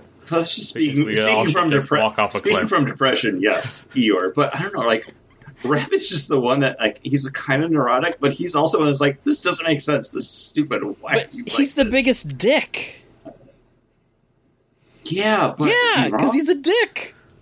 You know who would I'd expect Rabbit to be his favorite character? Paul, because there's an episode where the rabbit does his taxes. How many carrots does he owe? I owe this many carrots. So always fighting with those grubs, those Napoleon-like. What's that word? Napoleonic grubs. Yeah, those grubs are chocolate, vanilla, and strawberry. All together, and they're just eating all of the carrots. So any other honorable mentions? That weren't in that block that you might want to talk about. I think, like, I don't know, Kim Possible was really good. Kim Possible was good. My little sister was growing up. I was way too old for Kim Possible. It was definitely after the fact, and like I didn't. You guys are the oldest. Yeah, we don't. The kids. We don't have younger siblings where we still would have caught that stuff. Yeah, I did see it from time to time just because it was like on Disney Channel as I'd be flipping through, and I did appreciate it for what it was. Like, I consider myself like a loose fan of it because like I feel really bad about only having one TV growing up. But then now, like, when we're doing these conversations, I'm like, I'm really happy I grew up in a one-TV household where my little sister got to control it, because, hey, I got to watch Even Stevens and Kim Possible, like, and be way too old for it, but still really enjoy it. It's not an honorable mention, but I do want to just throw a name out there, Jim Cummings. If you don't recognize the name, all the voices, you would recognize the voice because it's all of them. I don't have like a full list here. I'm just like I'm scrolling through his IMDb real quick, and he's like a consistent like actor. Like he's been in everything. If it's a video game or a cartoon where they've needed someone to do a voice in it, he's done at least something. Gosh, I'm just going through it. He did the voice of Bonkers in the cartoon Bonkers. Not on anybody's list, and we're all right for that. But he also did the voice of the other main character in that, Detective Lucky Pickell. But, Paul, one of your honorable mentions, he does the voice of Winnie the Pooh and Tigger, even currently to this date. Like, that's what he does. Where am I? Pirates of Dark Water, not Disney animated cartoon, but he was on that. But also in Darkwing Duck, he does the voice of Darkwing Duck. The next door neighbor, Herb Muddlefoot. Over in Goof Troop, a Disney afternoon cartoon, he does the voice of Pete. Still doing the voice of Pete today, so if you see Peg Leg Pete in anything, that's him. He did some voices in Aladdin, some of the villains, Razul and Farouk. I don't remember enough about Aladdin to point out who they were, but he was those dudes in that. Winnie the Pooh. Just scrolling through, it's all Winnie the Pooh, Tigger. Over in Tailspin, did the voice of Don Carnage and King Louie. Gummy Bears, he did Zummy Gummy, Carpy, and quote-unquote Man. Also, after the original Jungle Book, he was also Baloo in pretty much anything that had Baloo in it. Over in Chip and Dale, he's Monterey Jack. If you have a favorite character in any cartoon, it was probably him. He also did Fat Cat in Chip and Dale too. Dude's everywhere. So, hey, shout out to him, because you've done it all. Jim Cumming. I'm going to throw this out there. All right. We did our Disney ones. Top 5 cartoons of all time, not including anime. Can we throw that together real quick? Oh. Take a pause, couple minute pause, throw it together. Okay, I'm going to go right now. I'm going to go Batman the Animated Series, number 1. Yeah, well, first. Sorry. Are we talking just TV animation, or are we talking cartoon, movie, TV. Feature animation style? Okay. Batman the Animated Series. Animaniacs. Wow. Would be my I'm just number saying, 2. all times, not as a kid, Looney all Tune time. Adventures? Would I get to include this list as well? Or not including It's all this? It's all time. Okay, so it's Batman the Animated Series. Are you doing this in order? Gargoyles. So number 1 is BTAS, Batman the Animated Series. Number 2, Animaniacs. Number 3, Gargoyles. And then I'm going to be struggling for... Yeah, that's Where does Avatar fall in this fall? That's what I like. Avatar. I was waiting for it. That's why I was like, are you doing this in order? So Batman the Animated Series, Avatar The Last Airbender, then Gargoyles, then Animaniacs? Then Animaniacs. No, Animaniacs was before Gargoyles. I should have taken a pause. It was offered, and you were like, Batman the Animated Series. You had to be the hero. You're like, no. Avatar, Animaniacs, Gargoyles, then my number 5. I'm gonna wait until I hear other options, because to me, I loved Animaniacs, but I love Tiny Toons more than Animaniacs.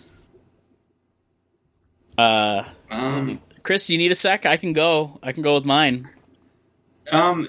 If you want to go, I'll also need a sec after that, because I'm still trying to formulate, but I was also writing everything down. I wrote down my list, so I can always give it to you after. So don't worry about writing mine down. Think about I kind of want to put Thundercats or something like that on. Thundercats is to watch it. That's the thing, though. Thundercats, it's good in nostalgia, because I would always consider Thundercats, and then rewatching it, even as not as an adult, but as a teenager, I was like, I had to be the stupidest kid ever to enjoy this. What was wrong with me? Exactly. That's why I'm. But Thundercats is cool. I like Robotech though, but that's anime. Because I would have put. Okay, well, John, go number 5. John, go ahead with your list. My list is going to be Batman the Animated Series, Avatar, Last Airbender, Gargoyles, original G.I. Joe, and the new current DuckTales. I was a giant G.I. Joe head. I know almost all the G.I. Joe episodes almost by heart. Punishments, my dad, I was a bad kid. I'd get spankings, I'd be put in the corner, I'd get soap in my mouth. I was a bad kid.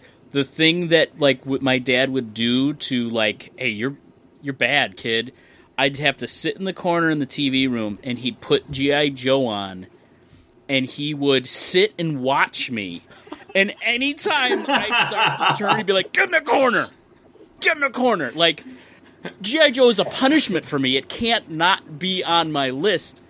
I know so many, like, right now I'm thinking about the time that Roadblock and Lady J got trapped underwater with Tomax and Zaymar, and they had to harvest seaweed because there was a crazy man who rebuilt the bat robots into making them their guards, and they had to harvest seaweed. Like, there's no reason. The creepiest episode ever is Shipwreck. Yeah. When he's basically convinced that he's retired, and they're doing it to get the formula, the secret formula, out of his head. And everybody, like, his daughter starts melting. Robot. His wife starts melting. Yeah. Oh, so creepy. I feel bad because he's married to Scarlet. He's married to. She was a mermaid in a previous episode. Ooh.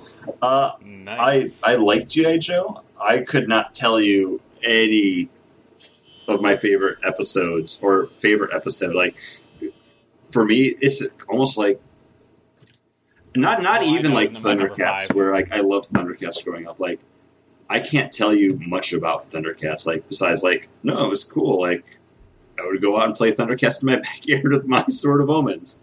G.I. Joe was like a step or two like below that, but I do have my list. Can I do my number 5 right now? Yeah, go for it. Because Justice League on that would probably that would take out the new DuckTales. Yeah, Justice League. That's number 5. Unlimited. That's not okay. Good. That's not on. I'm glad I didn't. That's not on my list. But as soon as you mentioned, I was like, that doesn't change too much. That'd be like I had so many G.I. Joe toys. I would close my eyes. You could hand me a toy, and I could just touch him, and I'd be like, "That's Law, that's Salvo, that's Duke." Like, I knew what they just by touching them, who the character is, and I knew all the guns, ammo packs, backpacks, everything. I knew everything that went to all my G.I. Joes. I was a G.I. Joe nut. See, I was that way with Teenage Mutant Ninja Turtles because I had a lot of them. And I loved that cartoon growing up. I had episodes on VHS, from Burger King, because I was like, it wasn't like the prize that you got for buying the Kids Club meal, but it was like, hey, you bought a Kids Club meal. Now we will also sell you this VHS if you want it. And I had all 4 of them. Ninja Turtles, it's close. That might be like, that might push out Justice League for number 6. But my number 1, Batman the Animated Series. It's just art. Then Darkwing Duck. My number 3, Gravity Falls. It's such a great cartoon. It's so much fun. It's so weird. Like, once you start watching it, there's weird, like, secret orders. There's bizarre characters that just pop up in the background of episodes for, like, not even like one scene, but they're in it for like just one quick shot that disappeared. But then like 2 episodes, like not 2 episodes, like 2 seasons later, there's like a flashback to that character being in it. There's like secret codes that you can like decryptify to figure out like messages at the end of every single episode. It's absolutely crazy, but it's just so much heart to it, and there's so much fun that I missed the first season of it when it was airing, but then I watched like the second season as it was like debuting, as like they started showing the episodes, and I was hooked at that point. But then as it kind of began its build up to like the season finale of the second season, and then where the third season was going with, spoilers, Apocalypse, I was there. Like, I was like, I need to watch this. I have to watch this. And I would go back and like rewatch the episodes to like try to catch the things that I had missed. Gravity Falls, number 3. Then number 4, Avatar: Last Airbender. And then my number 5, Star Wars Rebels. Yeah. Rebels is great. I was too old for Clone Wars when that was on. I've gone back and rewatched some of them, and it's definitely strong, but I think Rebels, Dave Filoni just went in with the knowledge of everything that he had done before, and he was able to craft like the perfect Star Wars animated series. I haven't watched any of Resistance yet. I know it debuted maybe like 2 or 3 weeks ago. we talked about it on the show before. I think it was Paul. You said that it was kind of skewed more towards like the younger. The first season, is a little bit. Now I'm like, so I haven't checked that one out yet, but I'll get to it eventually. But Rebels is awesome. Like it's just so strong and it's so good. I'm surprised X-Men didn't make our list at all. It's again, like, it suffers by the like Thundercats or like He-Man. Poor animation. You love it as a kid, but going back to it, like it might still have some charm. Like I mean, He-Man, like love it, but I would not be able to sit down today and just like binge He-Man. Oh, it's. The other shows that I listed... Because we all watched the Christmas episode together. The other shows I listed... And we've lived it. I can still go sit down and watch not just an episode of these, but the entire series and love all of it. All right. I'm going to throw this out there now. Ooh, go for it. I still have my second Dragon's Milk. Top 2. I'm just going to do 2. Top 2 anime series. Okay, I can go first. I don't feel like I'm well versed on anime because I haven't watched any of like the more recent stuff that people are like Attack on Titans and One Punch Man. Exactly. I've seen some of Attack on Titan and it was really good. I just never finished it. But My Hero Academia is like the new one that everyone's like, this is great. Yeah. This is great. I feel like I'm missing out. Super friend of the show, Janet. Her boyfriend was actually watching that when I'm sorry, who's Janet? Oh, sorry, JoJo Top His Nails. Oh, okay, yeah. Her boyfriend watched it and was like, "Oh, you gotta check this out." And she watched it, and then she was like, "Yes, this is great." She was the person that actually heard about it from before it became like this huge thing. Like they had some special theatrical release for. I don't know if it was like the season finale or the season premiere of like one of the more recent episodes where it was like, no, people went to a movie theater and they paid that like premium to go see it on the big screen. So I haven't seen any of that, but for me, like my number one is going to be Neon Genesis Evangelion. It starts off just with base story. Oh, kid gets recruited by his father to pilot a giant robot against these creatures known as angels that are trying to invade Neo Tokyo, which is like all that remains of Japan after basically like Second Impact, which is kind of the apocalypse. The angels coming down, if they reach this one point, will cause another apocalypse, which is like everything's done. Like there's no coming back from it. Very base, but they find a way to make it like this crazy, super psychological drama that just becomes more than it sounds like it should have been. But it's like, oh, kid pilots a robot, fights monsters. Number 2, I don't want to just be like uber bro nerd and say Dragon Ball, but there's just something fun and stupid about that show. Where like there's nothing to any of those characters. There's no like deep themes or plot to it. It's just like I'm gonna fight you to get stronger so I can fight someone else that's stronger than me eventually. It's dumb, but there's just something to it. Like it's basically anime popcorn where you just like to eat it because it's stupid and fun. I couldn't get into Dragon Ball just because I'd be like, oh man, this fight's gonna be great. And then it would be like the one guy going, what? And he'd be like lighting up. And then the other guy would be like, no. Next time on Dragon Ball. And then it would go into some other storyline and you'd be watching that and you'd be like, yeah, but I want to watch that fight. And then it'd go back and the guy's, what? Yeah. And then it'd go back to the other storyline. And then you'd be like, oh man, they're gotta fight soon. And then it would go next time on Dragon Ball. And then you'd see a dude get punched through a mountain. And you're like, yes, I want to watch that fight. And then the next episode comes on and the guy's still going, what? And then Will Goku summon like, the Soul Bomb? And it would be like from all next the living episode, devices. the guy gets punched through the mountain. You'd be like, no, why are they doing this to me? I want to see that fight. And then they'd finally fight, and it would be like 2 hits, and then you'd be like, I waited forever for that? They did come out with like a streamlined version of it. It's either on Netflix or Hulu. I don't know what it's called, like Dragon Ball Z Kai, where it's kind of all the filler stuff cut out. So it's just like the plot and the big fight scenes. Just like, okay, here you go. Like, it's not 20 minutes of people yelling at each other while Krillin and Gohan are like dicking around on Namek. Like, it's more streamlined. But for me, Dragon Ball Z was kind of the show that I didn't know existed. Because I remember seeing the original Dragon Ball on Saturday mornings at like 6 a.m. because every Friday night I would sleep over at my grandmother's house. And then I'd wake up Saturday mornings just because like she'd be up doing stuff at like 6 a.m. And it just happened to be on TV. So I would just kind of like stir and wake up. She'd put on cartoons for me. And Dragon Ball was on one of the channels. And then I'd like kind of like doze in and out of it, and then eventually Bill Nye the Science Guy would be on and be like, "I'm awake." So Dragon Ball Z like is the continuation of that anime with Gohan, or not? I'm sorry, not Gohan.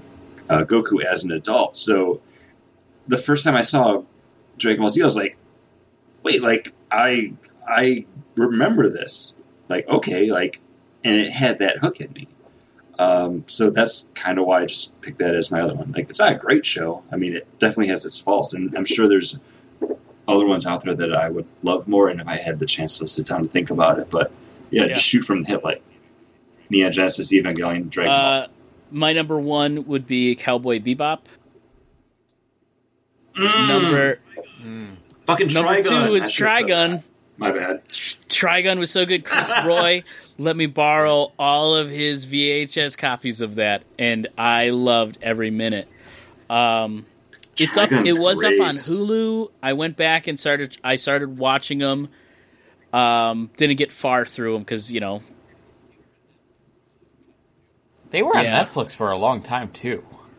I love, like, I was like a big anime nerd in high school. So everything I know about anime is from... I know you know that. The listener hopefully doesn't know that, though. But I was one of those people that I would go to our local Media Play, which I don't know if Media Play was everywhere, but it was like a offshoot or division of Suncoast Video. Like FYE kind of a place. Yeah, FYE. Like, I would go there every week and see what new anime stuff was available on VHS, and I would pay the $30 or $40 for the new tape of like Trigun that had 2 episodes on it, because I was like, oh, I have to see Vash the Stampede. Like, what's Wolfwood gonna do?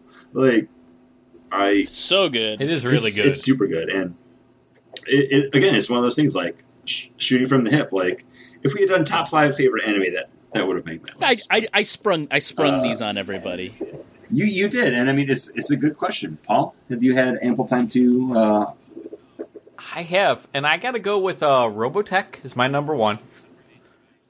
I always am suckered into buying the number 1 issue of the relaunch of Robotech, and it's always the very same issue. Do they always just call it Robotech, or is it Macross now? I don't know.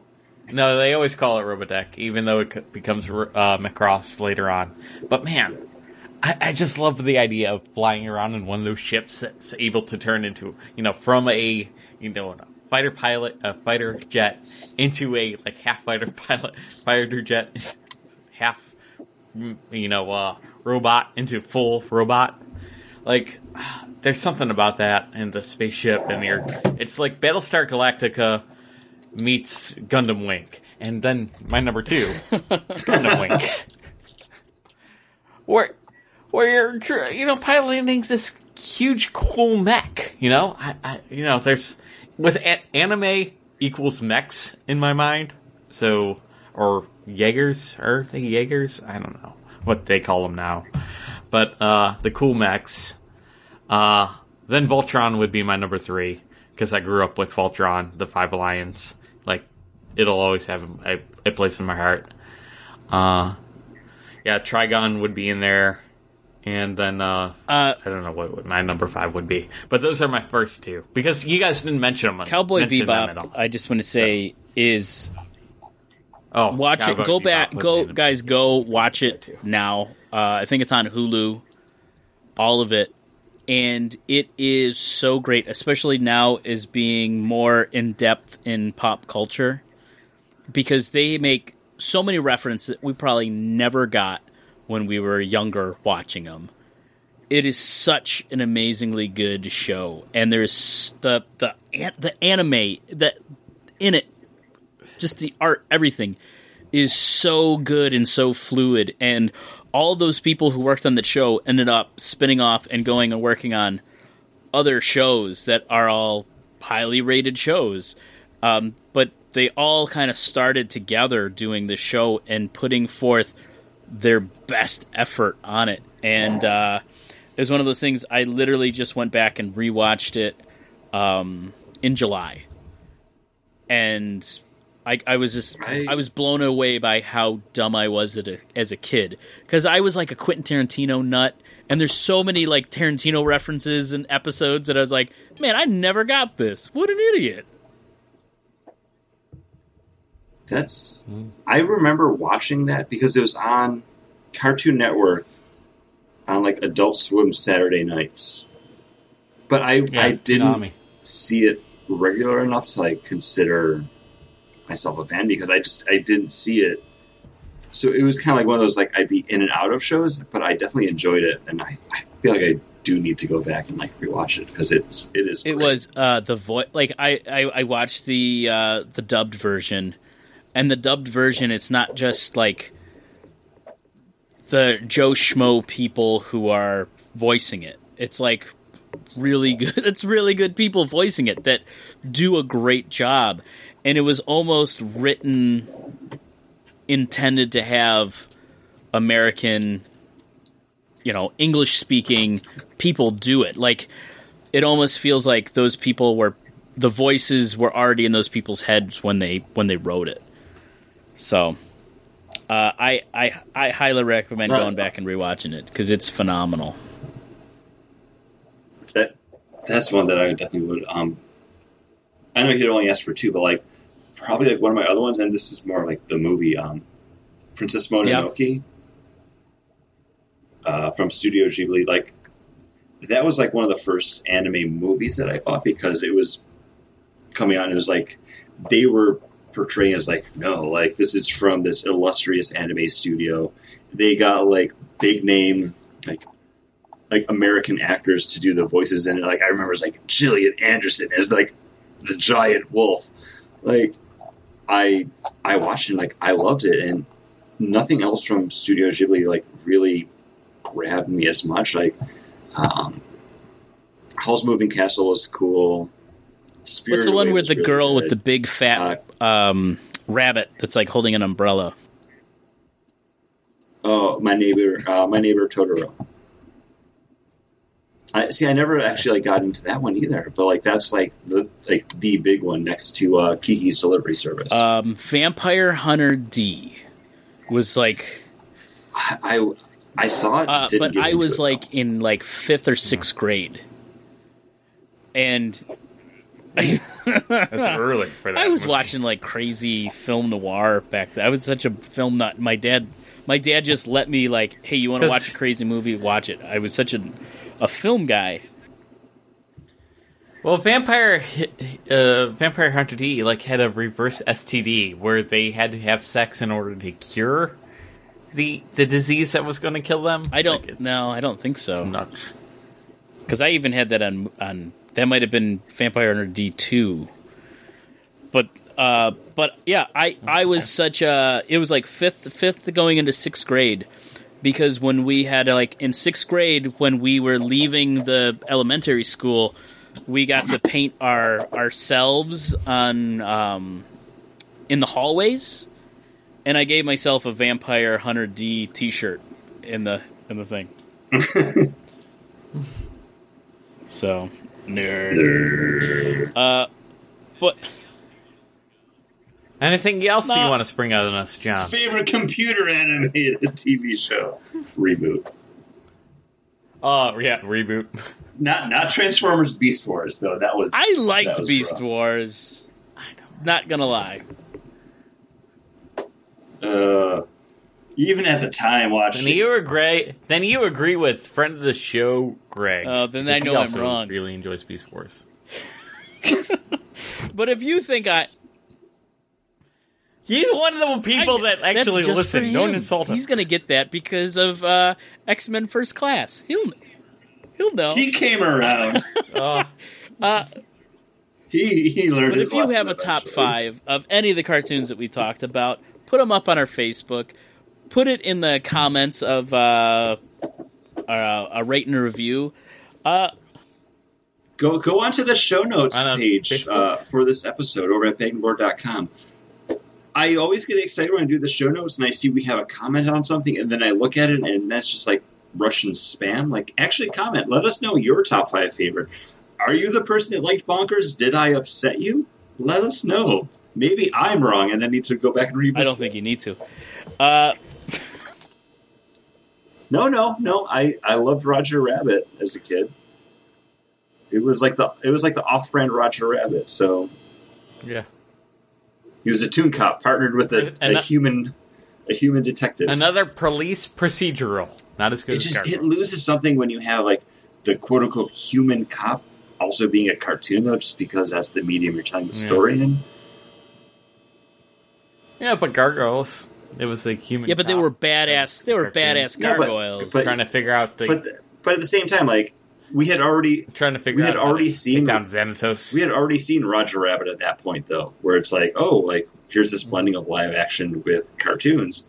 It's one thing to have that, and then like another cartoon that's telling us like, no, this guy's a human, even though he's a cartoon, he's a human. Like, it's different when you have like, oh, this is the medium we're telling the story in, and you have gargoyles and humans in one. I'm making a joining motion with my hands. Like, I hope you enjoying this show.